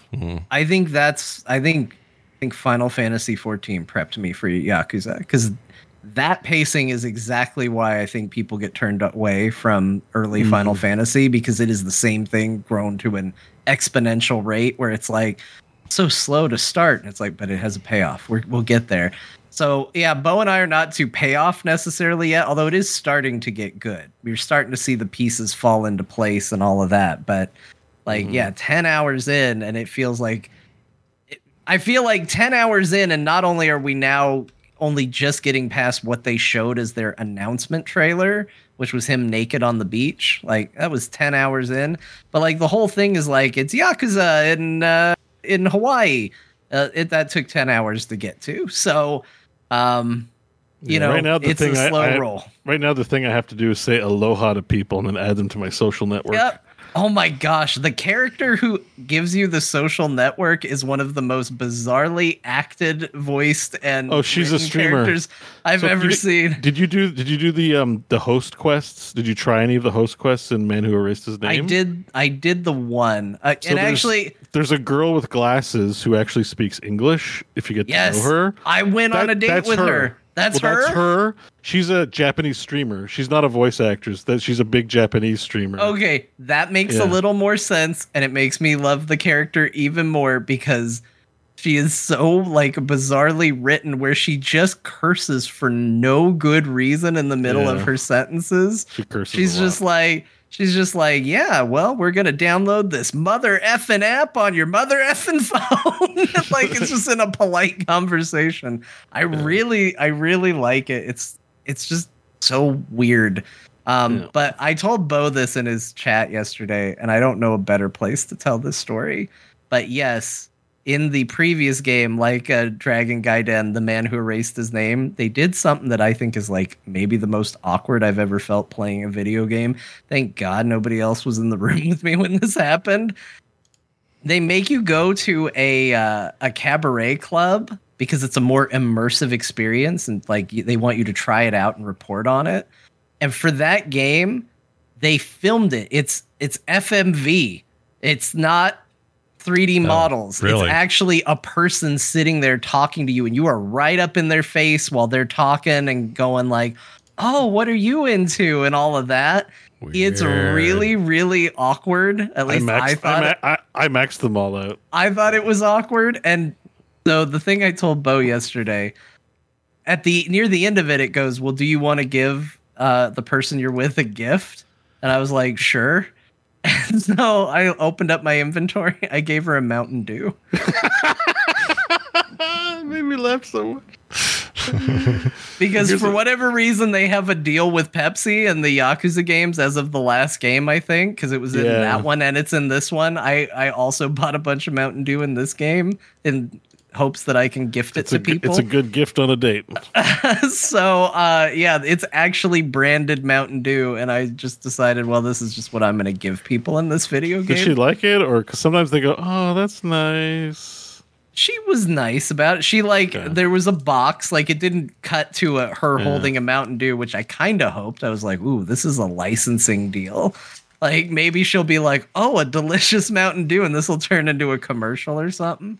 But no, it was in a box, and she just goes, oh, thank you. That's so sweet. And then the game was like, maybe you should consider giving gifts that people will enjoy. It's like it's a delicious soda drink for her. Maybe she was thirsty. Yeah, you like a nice Mountain Dew, nice cold Mountain Dew. You won't max out her meter doing that, though. I'll tell you that. But no, that didn't. The reward isn't that great. It's just a very long FMV and them in a different scenario where you go on a date with them. But they're just like one's like exercising and the camera's going into titillating places. That seems incredibly awkward to me. It was all awkward. Cooking food very badly. Yeah, but there's hearts and stars shining all over the place while the video's playing. So wow. That's great. Anyway. Sounds like this game's a winner. Yeah, I'm looking forward to playing more for sure. Do you think 10 hours in, how long to beat says 70 hours. You think that's probably not all the side stuff. Probably get a lot more out of it. Definitely. I usually do all the very targeted. I do all this is going to be a lot longer. I do all the mini games usually except for Shogi and Mahjong because F those games. But yeah, no, the Stardew Valley, like for sure, this will be more than 70 hours. Valley. I want to hear about that. I guess you're not to where you can do that yet, though, right? Yeah, also, speaking of Pokemon ripoffs, this game does have a Pokemon ripoff. The last game did too, for that matter, but it was just collecting data. Mm-hmm. In this one, you can actually get your Sujimon to fight one another. Yeah, Sujimon battles. Yeah. Sujimon battles are a thing, Wow. and boy, they lean into it so heavily with the Sujimon. Like they're like, oh, this is Gen 2. Oh, we're going to a new region of the world. Like they throw all the Pokemon phrases into the game as like, you're going to find the creepiest people on Earth in Hawaii. Yeah. Instead of Pokemon, it's perverts. So that's. Yep. So are you guys annoyed? Collect them all. I know we have it noted later, but we may as well bring it up now. Are you guys annoyed about the New Game Plus being hidden behind a $15 paywall? How does that land on you? I bought the max pre-order because it was a give me my money situation. Sure. I don't think it's a good policy though. Yeah. I don't like it. I don't know. I don't think it'll be necessary. I don't think they should do it, but like I want these games to keep coming out. I don't have a problem supporting the games. But the thing like if you don't like it, don't buy it. I don't think it's going to be necessary. The thing I will say about New Game Plus, like I never played it on Like a Dragon. It's such a long game. To finish the pinnacle content, I had to get jobs to level 99 and my characters to level 99 to do like the pinnacle Millennium Tower. On regular game. I'm not going back to play a harder version of the. I'm just not interested. Like I think they probably don't even need to put New Game Plus in this game. They just put it for the diehards. So they're trying to monetize them. I think it's a bad deal because there's no new content in it. It's kind of sucky. But yeah, $15 for most of us. It doesn't matter because I don't think it's a game that's worth playing New Game Plus for personally. All right, let's move into our individuals. I am still playing Forbidden West. To all the naysayers that say I will not beat that game, I am getting very far in it, and I think I'm going to beat it. Committed. You are committed to getting through. This time, both my finishing of the first one and then this one, the story has just wrapped itself around me. I really am into it, and I don't know why I didn't feel this way before. Again, maybe the hype bubble, maybe another reason, I don't know, but it is very in my veins at the moment. I'm really into it and loving it. It's coming to PC in March. Oh yeah, that got announced this week. So March is your Forbidden West. Nice. And that will come with an unlocked frame rate, a bunch of built-in graphical options for high-end video cards, something else they mentioned. Seems John, like ultra-wide support. Oh yeah, ultra-wide support for the monitor you don't have anymore. Ultra-wide anymore, but that's nice to see. Yeah. That game's beautiful. I'll say that. I'm playing on PS5, but damn. Get ready to have a beautiful PC port, I hope. I hope they nail it. They did. First one was fine, I think. Maybe a couple of bugs in the early days of it, but I think that got fixed pretty quick, so I would be excited. Looks pretty sick. I should play it. It's cool, man. The story's great. Every time I see Lance Reddick, I get sad. Yeah, it's got like Transformers in it. Like Dinobots. It's got big old, like, some of the stuff you fight in this thing. It's like, I don't know who's coming up with these ideas. It's amazing. And 2 is just, having gone from 1 straight into 2, it's really obvious the improvements, and just the improvements graphically, but also face capture stuff's so much better. The voice acting from secondary characters is better. It's just a better game. And I like how the inventory is handled this time around. It's just really good. Anyway, Forbidden West, rad game. Also grabbed Timberborn, which Bo had been raving about before. Yeah. Big day. Yeah, it turns out that game's very cool. And I was worried that the beaver thing would wear on me. Like, I'd just be like, oh, beavers, cute. Cute little beavers. Like, I didn't think I'd be able to take it as seriously.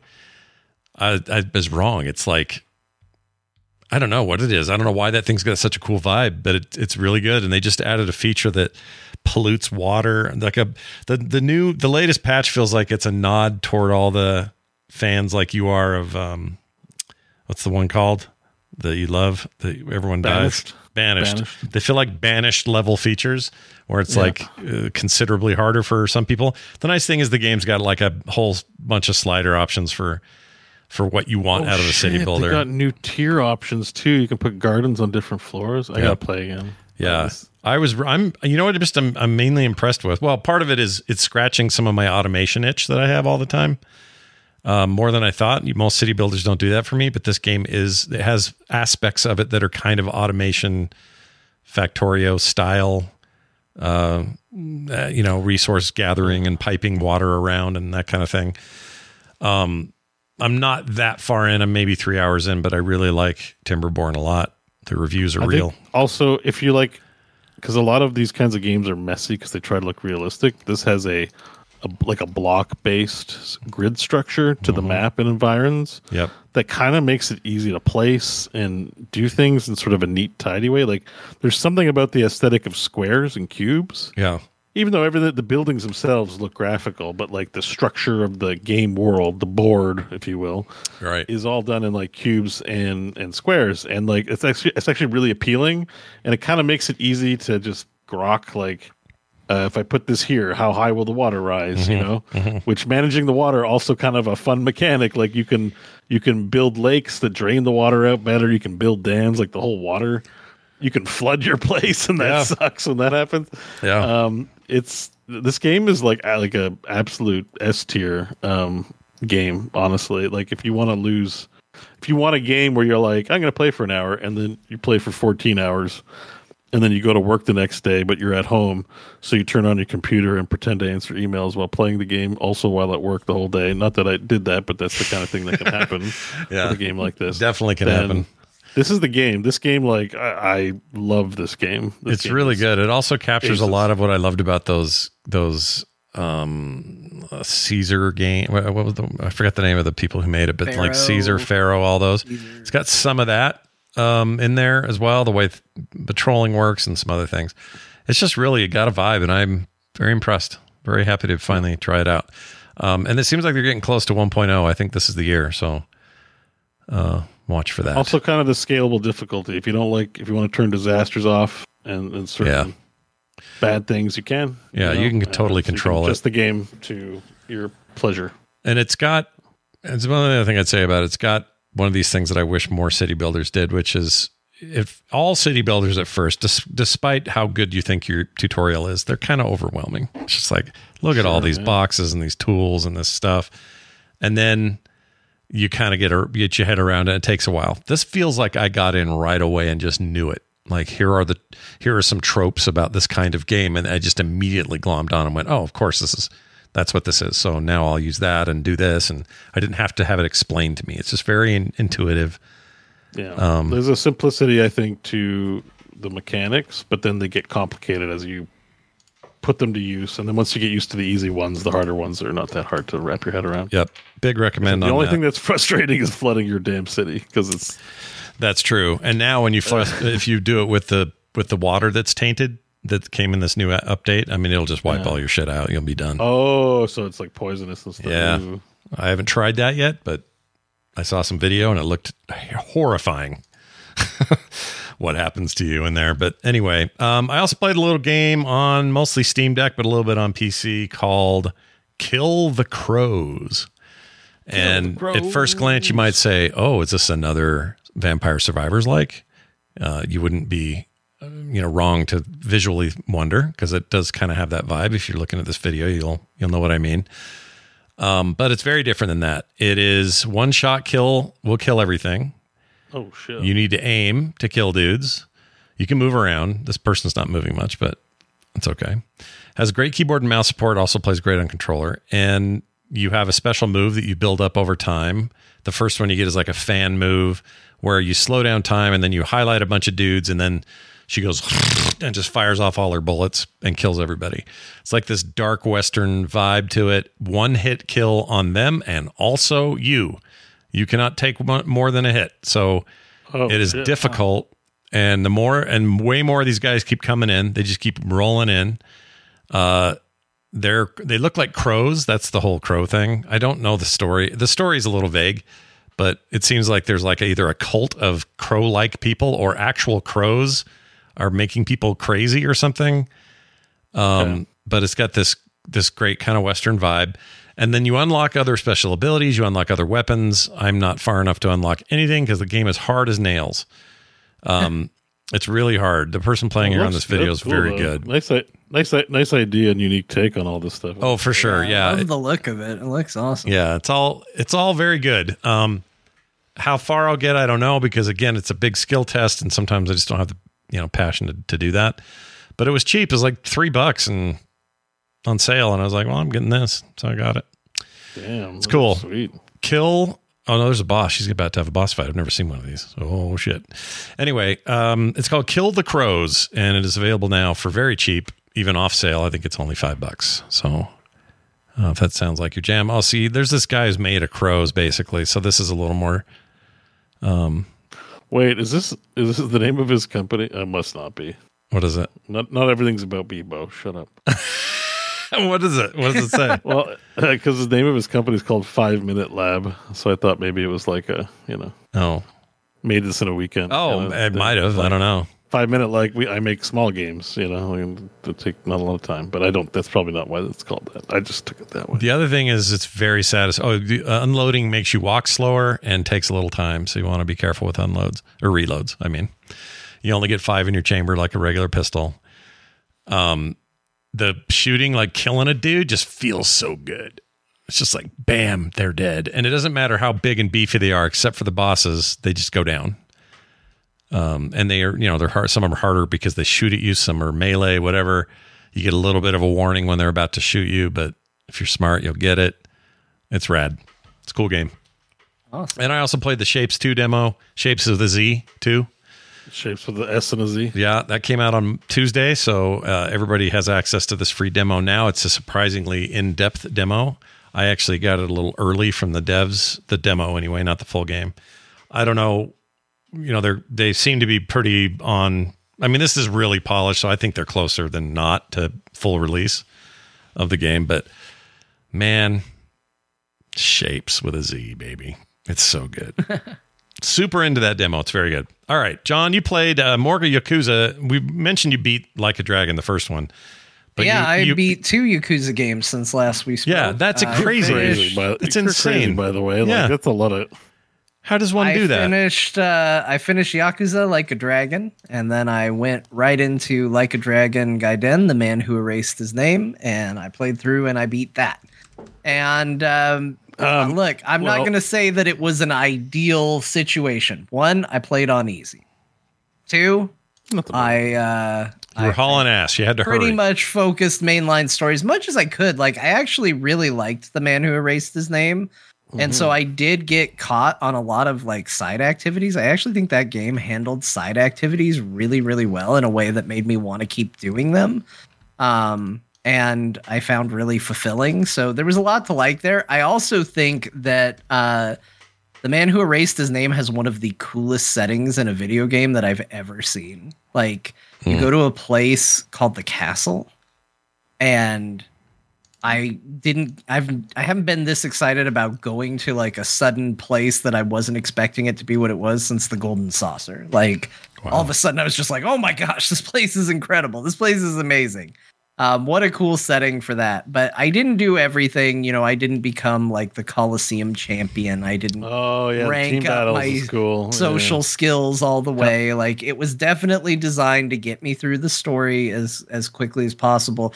But the story was really cool. It was really good. And I get why everybody was like, hey, John, I would try and play this before Infinite Wealth. It did add a lot to the ending of Yakuza Like a Dragon. It builds off of it in a really fulfilling way.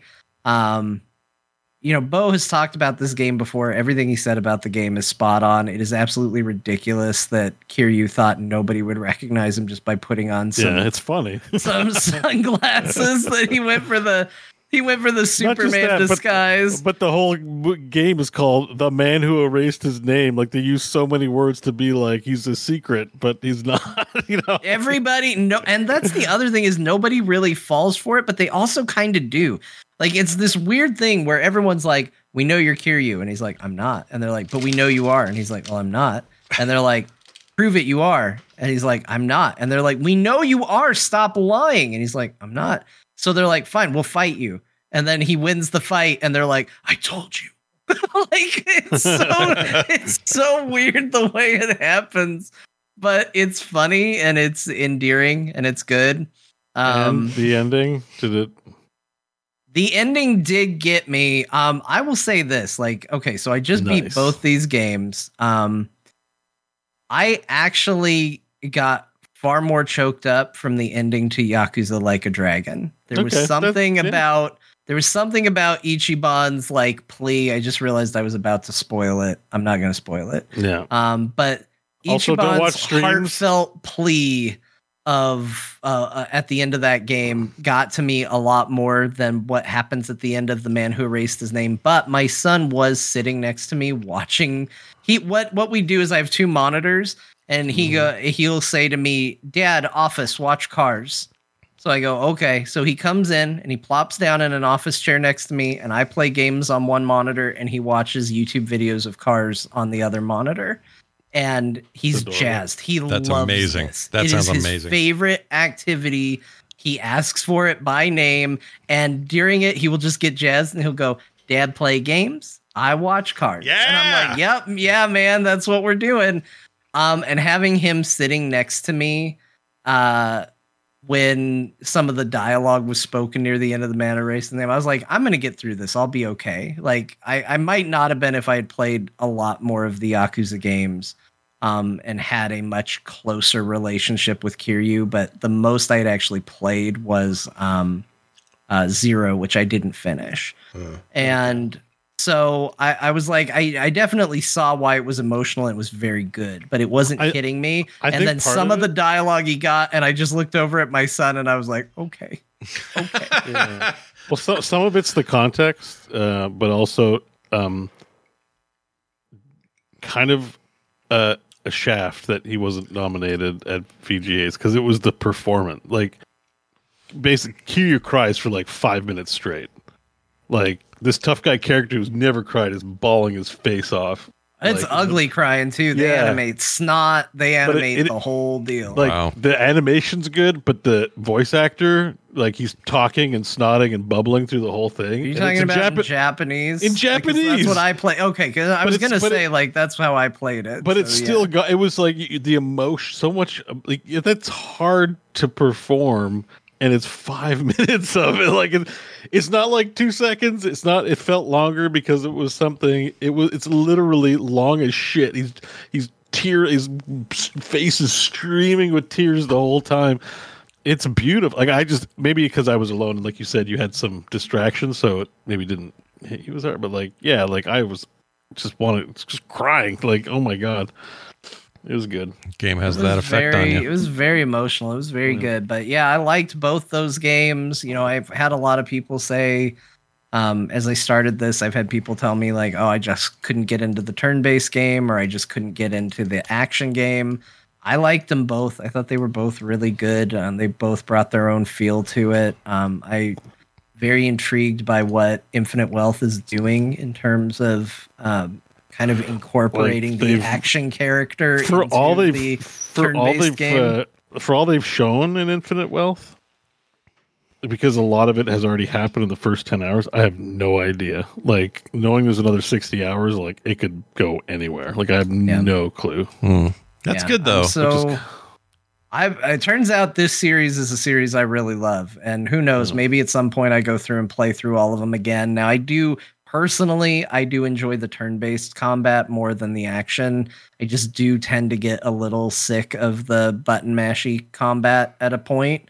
But that's just my own personal feelings on it. I don't think it's necessarily bad. By the end of it, I was like, yes, and now we're going to have a fight. It's going to go like this. Yeah. Whereas I did feel, now, Like a Dragon has a insane difficulty spike. All of a sudden in like definitely 2 major encounters, kind of 3. Like 1, I never felt in danger of losing. It wasn't the last fight of the game, but I would say the last boss that's an actual challenge of Like a Dragon. I was at no danger of losing that fight, but Amon it took forever. Tendo. Yeah, Tendo took so long to beat, and it was like, I'm not going to lose. So it's not interesting enough to where I'm like, oh, I might die. But it's like, it's just a gauntlet. But the fight with Majima and what's his name? The other guy. Oh, Sejima.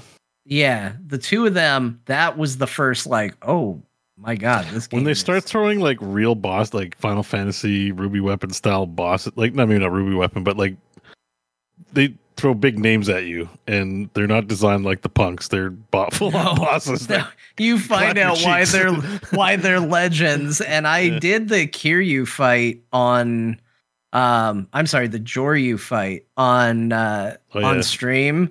Yeah, sorry, it wasn't Kiryu. It looked. They don't even call him. He's just called the Dragon. Like, that's the other thing too. Is like he's the dragon in Dragon Quest. They make a big show of him being a dragon.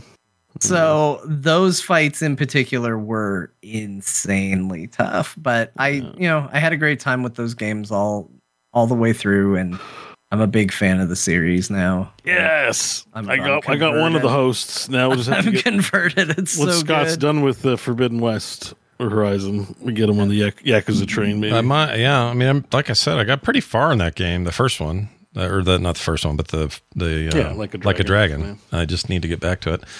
John, you played something called Home Safety Hotline. You're not the first person to mention this name this week. Apparently, it's cool. That's a game. Yeah, what is Home this? Safety Hotline is an awesome video game. So what this game is it loads like you are loading a Windows 95 desktop and you are going to work in a call center.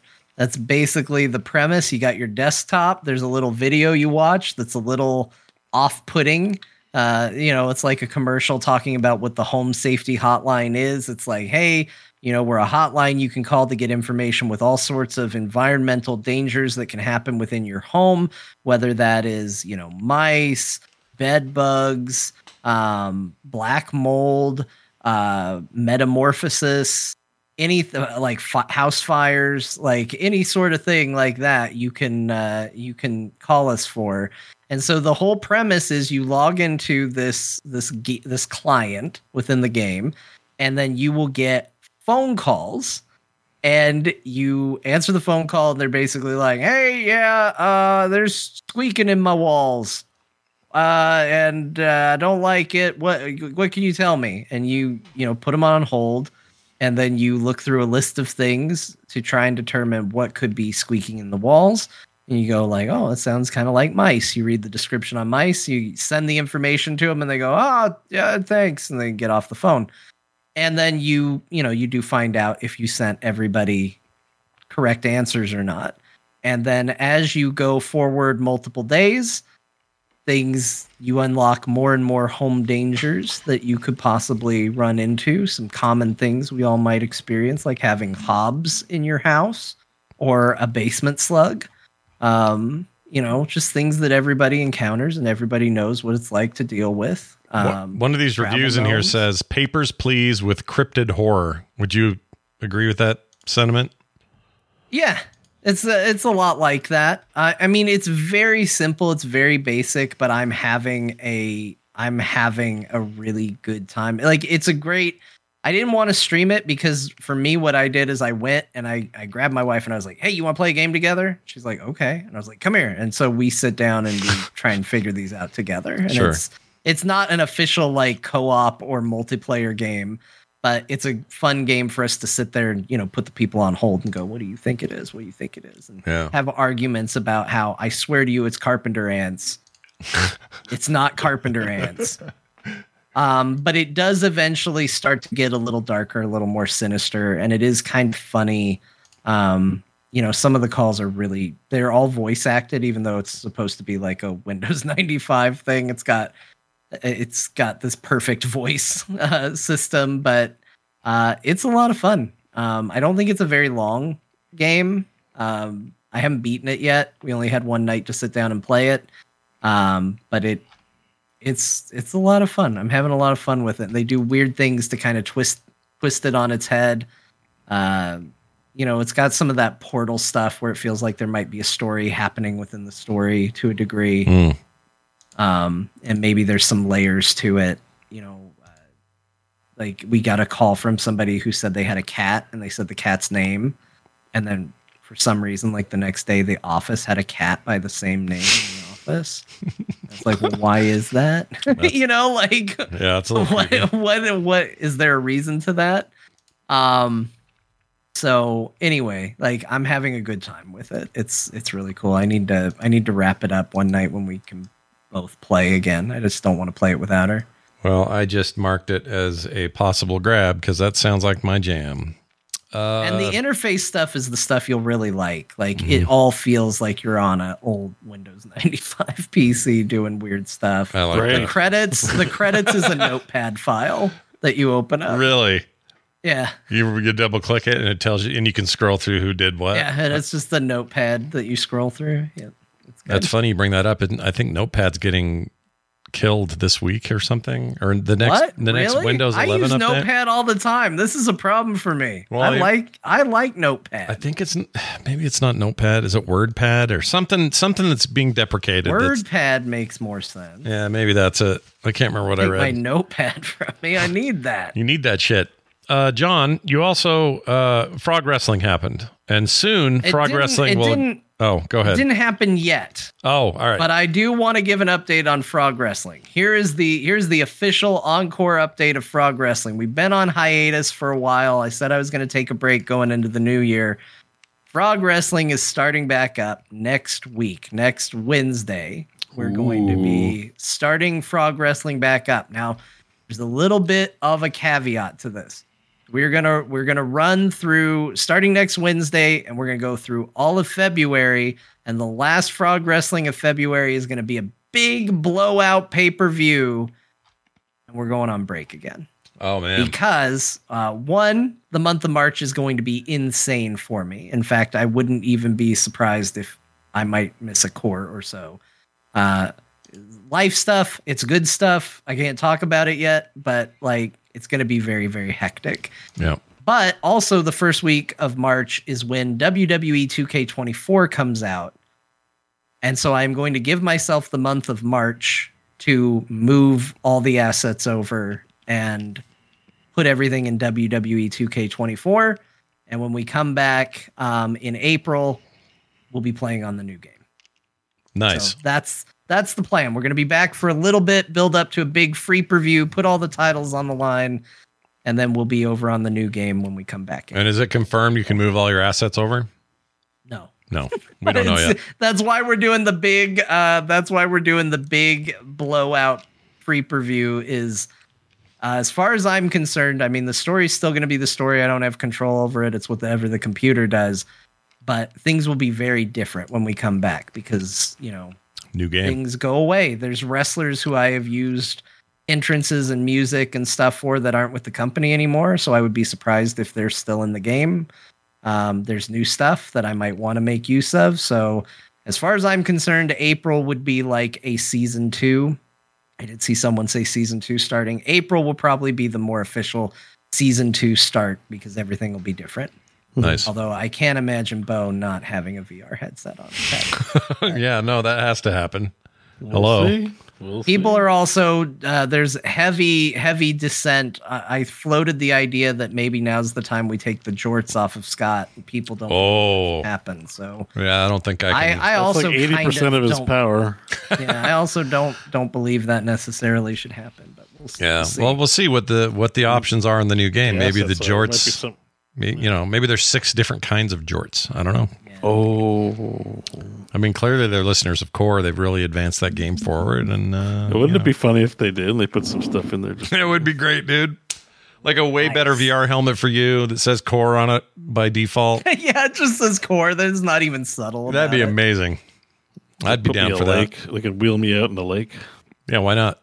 Quick lake run, assisted lake run is what we call that. Yeah, it's like a pool, but shaped like a lake. Sure, exactly. All right, awesome. You had some good games this week, Bo. What did you play? You played Order and Defiance. Ooh, and this is your tabletop This is good the times. D&D, yeah. So episode 1 came out, and I just want to let people know, because some people like the DMing. There'll be dungeons, not a thing. And, who knows? We might get Scott and John in there. It's not some exclusive venture by any stretch, but if I am DMing, and so we're doing it like once a month, and it's on... The big thing I want to say is the first episode's out, because last episode was 0. It's just D&D. There's right now they're under a house, and there's a literal shit river in there. So it's the kind of DMing you've grown. Sounds like a used Bo to. campaign. Yep. Yeah. They meet a guy who likes mushrooms, and he refers to his mushrooms as Mushroom Kingdom, and his mushrooms as a subject. And Dasper likes to, he's a druid and he likes mushrooms, so they're having conversation about mushrooms. It's great with mushrooms like elf farts and throat grip. But anyways, all I want to say is if you're interested in the audio feed, I did finally make it. I spent way too long trying to learn how to install an SSL certificate on a website, because apparently no one could open your website without an SSL certificate. True. What a pain in the ass. Holy shit. Yeah. But anyways, it's all live, so there's an audio feed. I also moved all my feeds over to Acast now as well, so just be on the lookout for that if for some reason you're subbed to something I did. But there's an audio feed for Order and Defiance up, so Nice. Go to BoSchwartz.com. You'll find that shit. Nice. That's it. Yeah, it's fun. D&D. It's a good time, turns out. Now, the one game everybody was talking about before Pal World, it was going to be the big survival bomb dropped this year was this game called Enshrouded. And then Pal World happened, and now no one knows about Enshrouded. So please tell me how Enshrouded is, and if it's good, I'm buying it. Which is funny. It's just funny because Shroud is playing Enshrouded.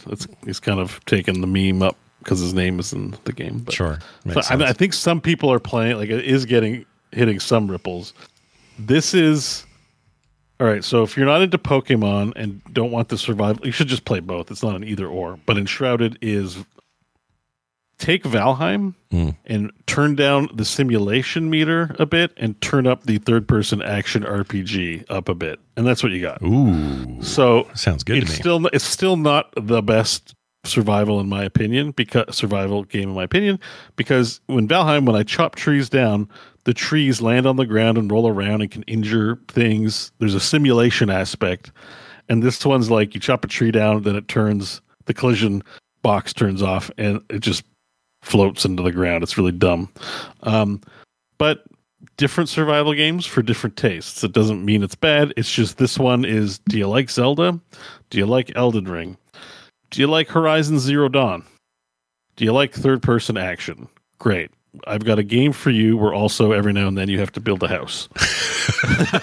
And that's what this game is. This is like life. Basically. This is like the game of life. You do every once in a while you got to build a house, but otherwise you kill some demons and then it's like, oh shit, you got to build your house and build some new weapons. But it has loot drops. Like you can get an uncommon, rare, epic item and you can upgrade them. It's just in most games you get the item and you got to take it to the blacksmith who'll do things.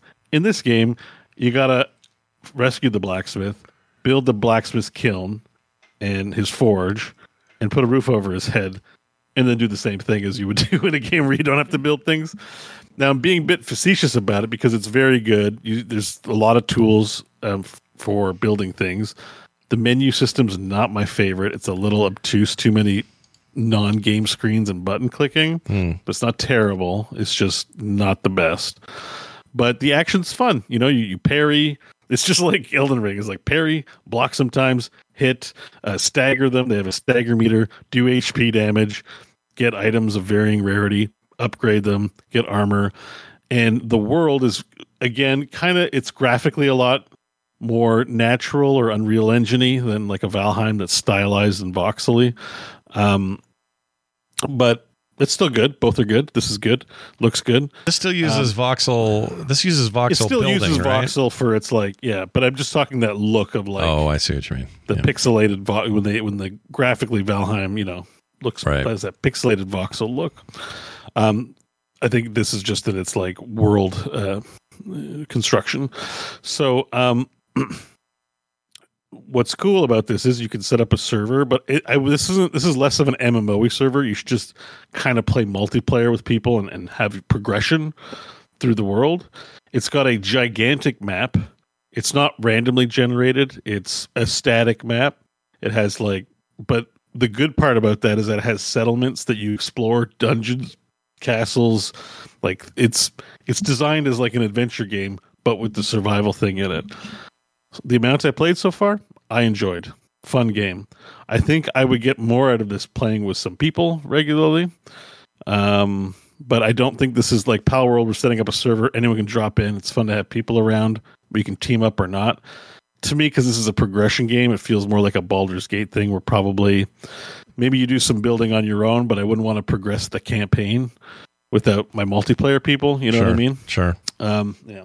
But the combat is, I think, I haven't, because I'm not very far in the game. Like I played maybe 10 hours. It kind of ranges from easy to really hard.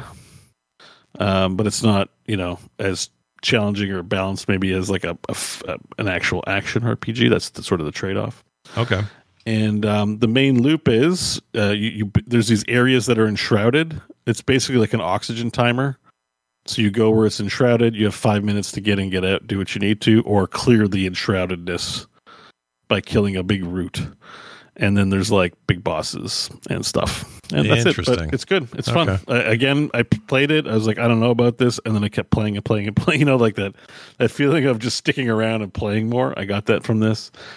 I'm, a little bit frustrated because I want to play Infinite Wealth, but I'm like, Enshrouded might be fun to get back to. it has a little bit more of like a progression tug than Palworld does. Like Palworld's kind of like sandboxy, and this one's kind of like there's levels to explore, things to get, and story to push forward. So yeah. Well, it looks really interesting. I think I'm going to grab it. It's early access. So again, any of these games, including Palworld, you don't need to play right now. They're not released. Yeah, they're not done. I'm looking forward to Valheim release. Like once Valheim releases, I'm going to be trying to get a start to end game session, maybe like a month or whatever. Play the actual game from start to completion when it's finally freaking out. Yeah, so cool. These games, they're also in early access, so you can play them now, but also they're not really out yet. So cool to wait too if you want. Yeah, I don't know what their timeline looks like, but my guess is this isn't even a 2024 1.0 release, probably next year. If you like survival games, I couldn't even tell you which one was better. Like if you don't like survival games and want an on-ramp, I can tell you which to pick. Like if you like Pokemon, go Pokemon. If you like third-person action, go that one. But these are both solid survival games if you like the survival genre. Pretty good week for new games. Tekken 8 just came out yesterday, 90% on Metacritic. Like a Dragon, 90. It looks fantastic. Yeah, kind of across the board, just some good stuff already this year. Skull and Bones coming. I know I'm alone in this, but I'm holding out hope for Skull and Bones. All right, I just am.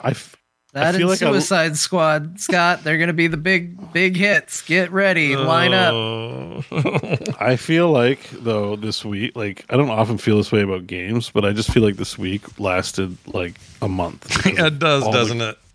It really because of the games. Usually it lasts a month for other reasons, but there's just like so much controversy, so much bullshit, and like. I went from like, I don't know, like kind of mulling around old library to like, I've got 3 games I want to play all at the same time. Like it's kind of crazy. Yeah, it's a lot, but we're here for it, baby. Excellent. We're going to take a break. When we come back from this break, we got a quick Dear Martha, and we're also going to do an email, a text, and a phone call. Ooh! So stay tuned, everybody. Don't go too far. We'll be right back.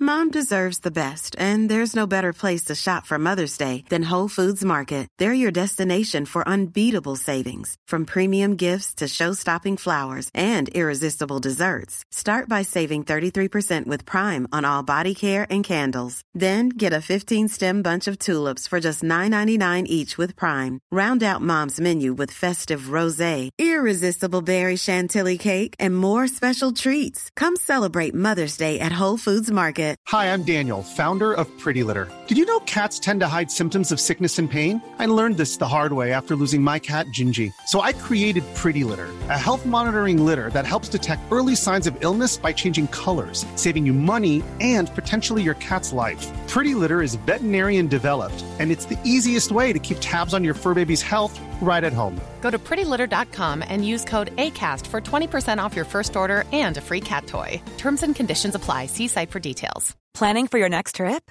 Elevate your travel style with Quince. Quince has all the jet-setting essentials you'll want for your next getaway, like European linen, premium luggage options, buttery soft Italian leather bags, and so much more. And is all priced at 50 to 80% less than similar brands. Plus, Quince only works with factories that use safe and ethical manufacturing practices. Pack your bags with high-quality essentials you'll be wearing for vacations to come with Quince. Go to quince.com/pack for free shipping and 365-day returns. And we're back. Hey, everybody, we're back. We had an earmuff problem, but it's all squared away now. Whole thing you don't have to worry about. Kind of. Put tape on it. We're going to go ahead and get straight to what's next. And what's next happens to be something very thrilling and exciting, and that is an episode of Dear Martha. Yes, that's right. John has prepared a little something. Looks like a review today. Is that what we're doing? No, we're doing a game show. It's the Dear Martha Steam Review Game Show Core Multiplayer Edition. I'm on the wrong tab. That is fantastic. Well, let's do it. Sick. Anything special we have to plan for or do or say? Or Nope. So as usual, what we're going to do is I'm going to read a Steam review in the Dear Martha style, and then I'm going to give you 4 game options that review was for. They just so happen to be the past 4 games that we played for Core Multiplayer. So this review is from one of the 4 games we played recently. And we'll see if you guys recognize where this review might have come from. All right, fair enough. Here we go. My dearest Martha, people die when they are killed. Yours in this life and the next. Box. I didn't expect that. I don't know why I didn't expect that. That's it. There you go.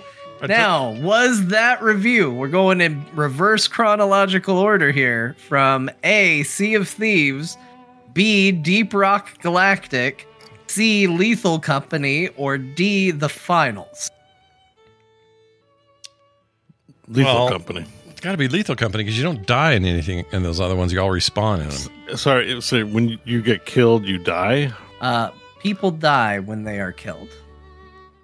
People die when they are killed. People die when they are killed. This feels... I'm going with Lethal Company, but it's so... Yeah. It's so obtuse. I'm like, all right, you know what? Same. I don't know. The rest of those don't fit. All right. Yeah. With 1,117 hours at the time of the review, Box wrote this review for Sea of Thieves. Ah, damn it! But you don't can't die. Figure out what it means. You don't die. Wait, you respawn. I was like, you kind of don't respawn in Lethal Company. I don't know. I saw this and I was so perplexed by the review. I thought, well, that applies to. It feels like every game and no game. So we'll just. Was this like, you know, did you find this review helpful? Like 1,000 idiots upvoted it? Yeah. A lot of people upvoted it. Yes, it's a very upvoted review. I'm shocked by this. All right. Well, that guy knows something we don't, is what I take from that. Excellent. Well done. Always fun. Let's now walk over here to this thing, which I don't have in front of me. Hold on a moment. There it is. Okay, here we go. That's a good question. We got some feedback this week. Let's start with our correspondence. From an email, form of an email. This is Charlie B. wrote in and says, has anyone on the show played Lies of P? It's a fantastic Souls-like game that draws inspiration from both Bloodborne and Sekiro. My lord. I know Souls-like games aren't exactly Scott's favorite genre, but I could see John or Bo playing it. Just wondering if anyone had it on their radar. Love the show. Keep up the great work. Listening to Core is the highlight of my week. Well, thank you, Charlie B. I think I'm the only one that played it. I played. Oh, you played it? I played Lies of P. Yeah, I talked about it on the show. You never? How many minutes? Yeah, not very long. I played maybe 2 hours, but enough. More than just a little. It is. I don't listen to the show. I don't remember that at all. It is very Souls-like, so it didn't keep me past the 2 hour mark for all the reasons I've talked about over the years, and it's not. I could tell that I was playing a quality product while I was playing it. It's just not my jam. And I think where I gave up was about 2 hours in. I had a horrible walk back from a death that just made me go, oh, right, these games sometimes really punish you for dying. And I hate that feeling, so I quit playing. That being said, I know it was well received. People really like Lies of P. And I thought it looked really cool, and the vibe of the whole thing was rad. That's as far as I got. But I don't think you guys played it, or did you? Not yet. It's on my radar, but it was one of the things that got missed in a very busy year of gaming. I'll probably go to it at some point, but yeah, the way I think I'm not in a rush, but I'm interested. Mm-hmm. The way I think about these games is not like I need to play every one of them. I enjoyed Elden Ring. Excuse me, sorry. You're good. I'm choking on pepperoni skin. It's like stuck back there, That sounds gross. Pepperoni skin. They got me with the pepperoni skin. I played Elden Ring because it was finally me dipping my toe into that genre. I enjoyed it. And I'm like, not in a rush to play any more of them. But I will play Visions of the Erdtree. Like, when the Elden Ring X-Pack drops, then that'll be a revisit. Like, that's sort of how I'm thinking of it, because I don't play them all, right? So, all right. When does that due? Soon, right? I don't know, but they're taking a good chunk of time, so I have a feeling it's going to be like a meaty, good one, like a really good reason to step back into that game. Yeah, and so I'm looking forward to that. But yeah, there's been a couple that look cool, but I'm like, you're looking at 100 to 200 hours. I'd rather I'd rather try to figure out how to marry Sachan than yeah, you know. It just depends on what you're in the mood for right now, right? Yeah, like yeah, anything. It seems cool though. Like 2 hours isn't enough to say whether the game was great, but the reviews are all pretty glowing. It's on Game Pass, so that was low entry barrier. And this taking of the Pinocchio world in the direction that this game takes it is so unique. I've never seen anything quite like it. It's also very French. I don't know if it was French developed, but it feels so, everything about it's very French. It's cool. It's a very different take. So I guess I really respect it for just not being the same old thing. Like setting wise, it was like, we're going to do something totally different. And they did. So Charlie B, I'm glad you're enjoying it. And it sounds like John might one day, and who knows, Bo may have a change of heart. Yeah, I'm not saying no. Yeah, it's just that's why it hasn't hit the priority for me. We got a text that asked this question of John. Can John say Google Goobers? Oh, we got the answer on Scott. Right. I can't do it. I'm not a good, what do you call it again? What's it called? I forget what it's called. Tongue twisters. Tongue twister. I can't do those very well. We've already proven that you're very good at it, but let's do this Google Goobers like 10 times or 5 times or whatever it is. Okay. Now, not to immediately make excuses. I am feeling a little gross. I'm a little phlegmy. My lips are kind of sticking together, but I'll do the best I can. All right. At least pepperoni skin. No pepperoni skin yet, but there are worse problems to have, I guess. All right. Okay. Google Goobers, Google Goobers, Google Goobers, Google Goobers, Google Goobers, Google Goobers, Google Goobers, Google Goobers, Google Goobers, Google Goobers. There. That's enough. Disgusting. Should I keep going? No, I thought you were only supposed to say it once. No, you're supposed to do it You're supposed to five. say it fast. Like you could say, anybody can say Google Goobers. Yeah, if you do it slow. It's not Scott. He failed Not the me. first one. Yeah, I stumbled on the first read, but no, yeah, once again, just proves John's tongue twister e-peen. Google Goobers, Google Goobers, Google Goobers. You have to say it fast, though. That's I think the idea is that you fast. I'll do Google it. Goobers, Google Goobers. I'll try it again. Google Goobers, Google Goobers, Google Goobers. I can't do it. Google Google Goopers. Google Goopers. Yeah, John's the master of that. I can't do it. No.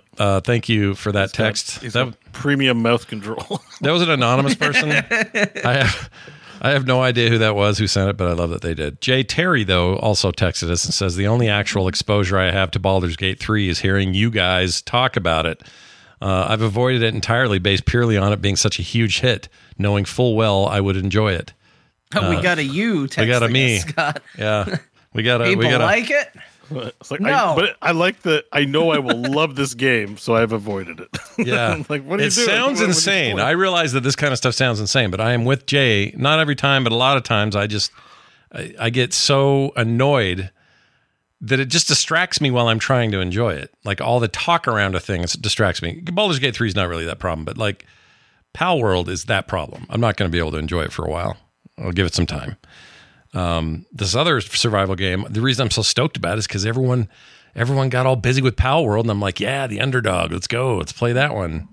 So, Although I don't know. you did bounce off of Baldur's Gate as well. No, I did, but I also To play started Starfield. Yeah, Starfield did that, but I started a new run. Then other games, I don't know. You know how games are. I mean, you have to be. It's a big arcade. There's a lot of machines. It's a lot of machines. I got to put my quarters in, and right now I'm putting all my money in that Aloy machine. It's working out pretty good. She is kind of my go-to at the moment. Yeah, if you're putting in the hours, it's hard to really poo-poo people about their choices. That's true. Like you want to say, like, I like this game. I like Liza P. It was 100 hours well spent. Please play it. But to someone else, it's like, ooh. Yeah, it's a lot. It can seem overwhelming. There's other things to play. Exactly. Here's a voicemail that we got at that same number, by the way, 801-471-0462. And it is about that question. How do you ask a question thing again? This won't die. Everybody wants to keep getting into this whole. It's because I'm onto something. That's all. You might be onto something. I don't know. This is almost a bigger deal than English language.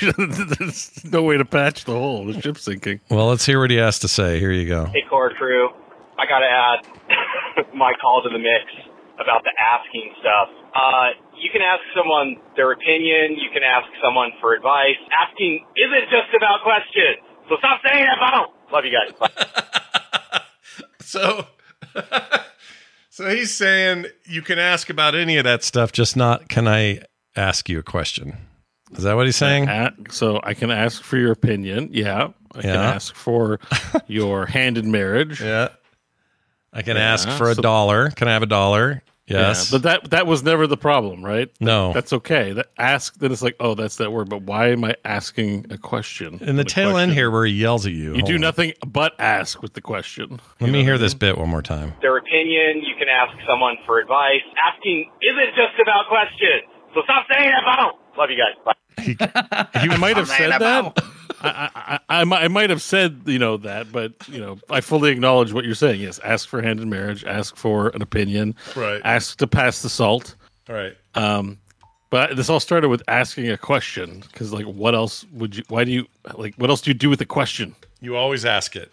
By default, questions are asked.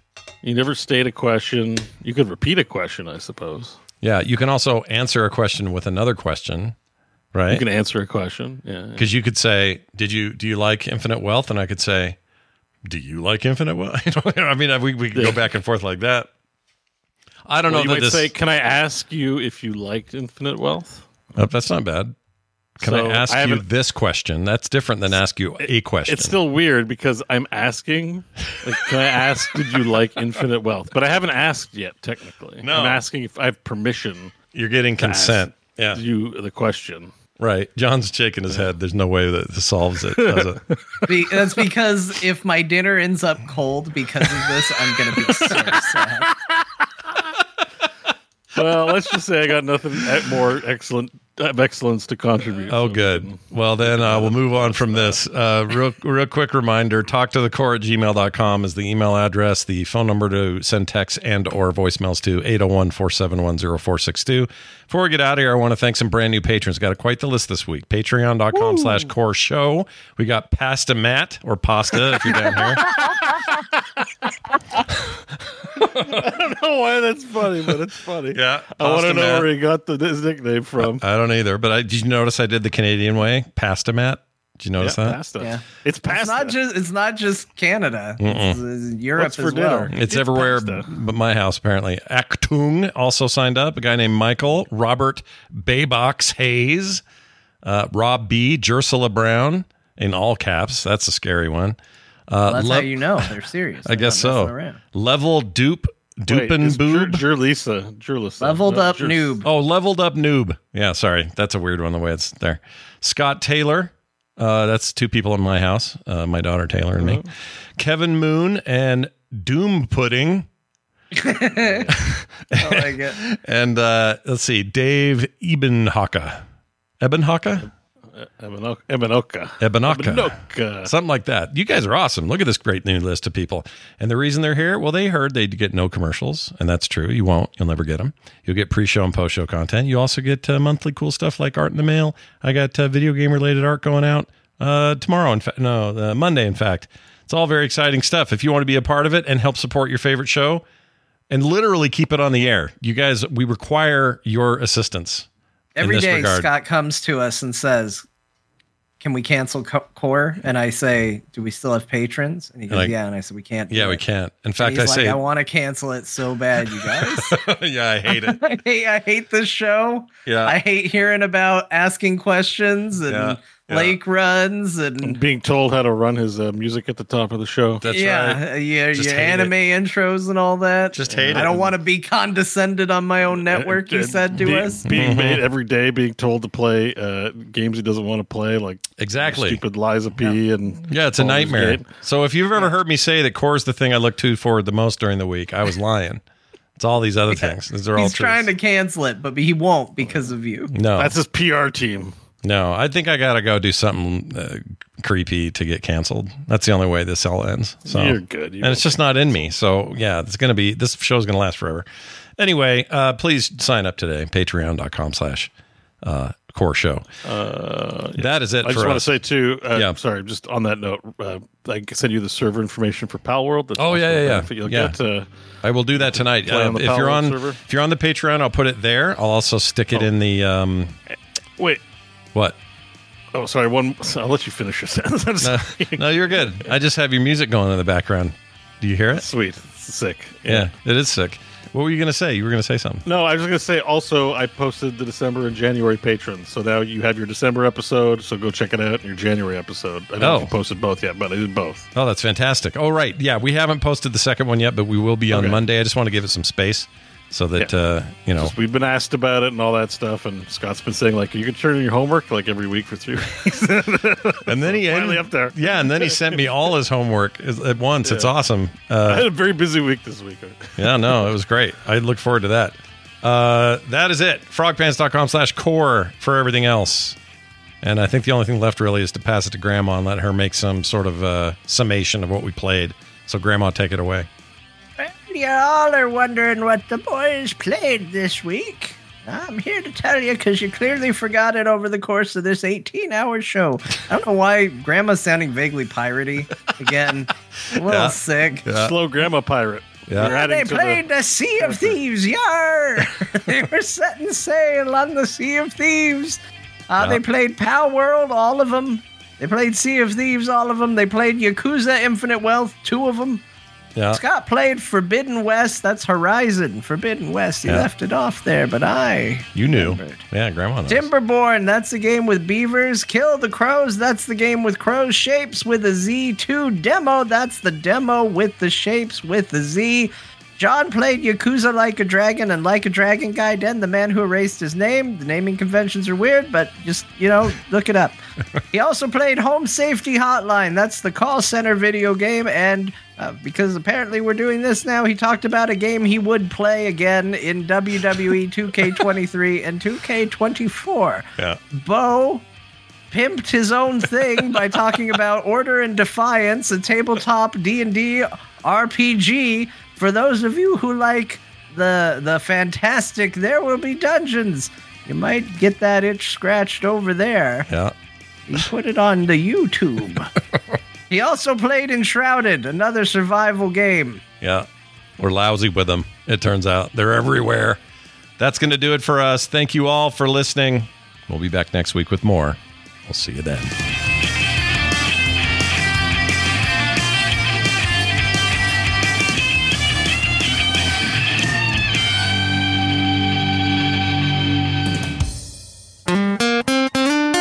Get more at frogpants.com. 無所にいるはずのあんたがなんでここに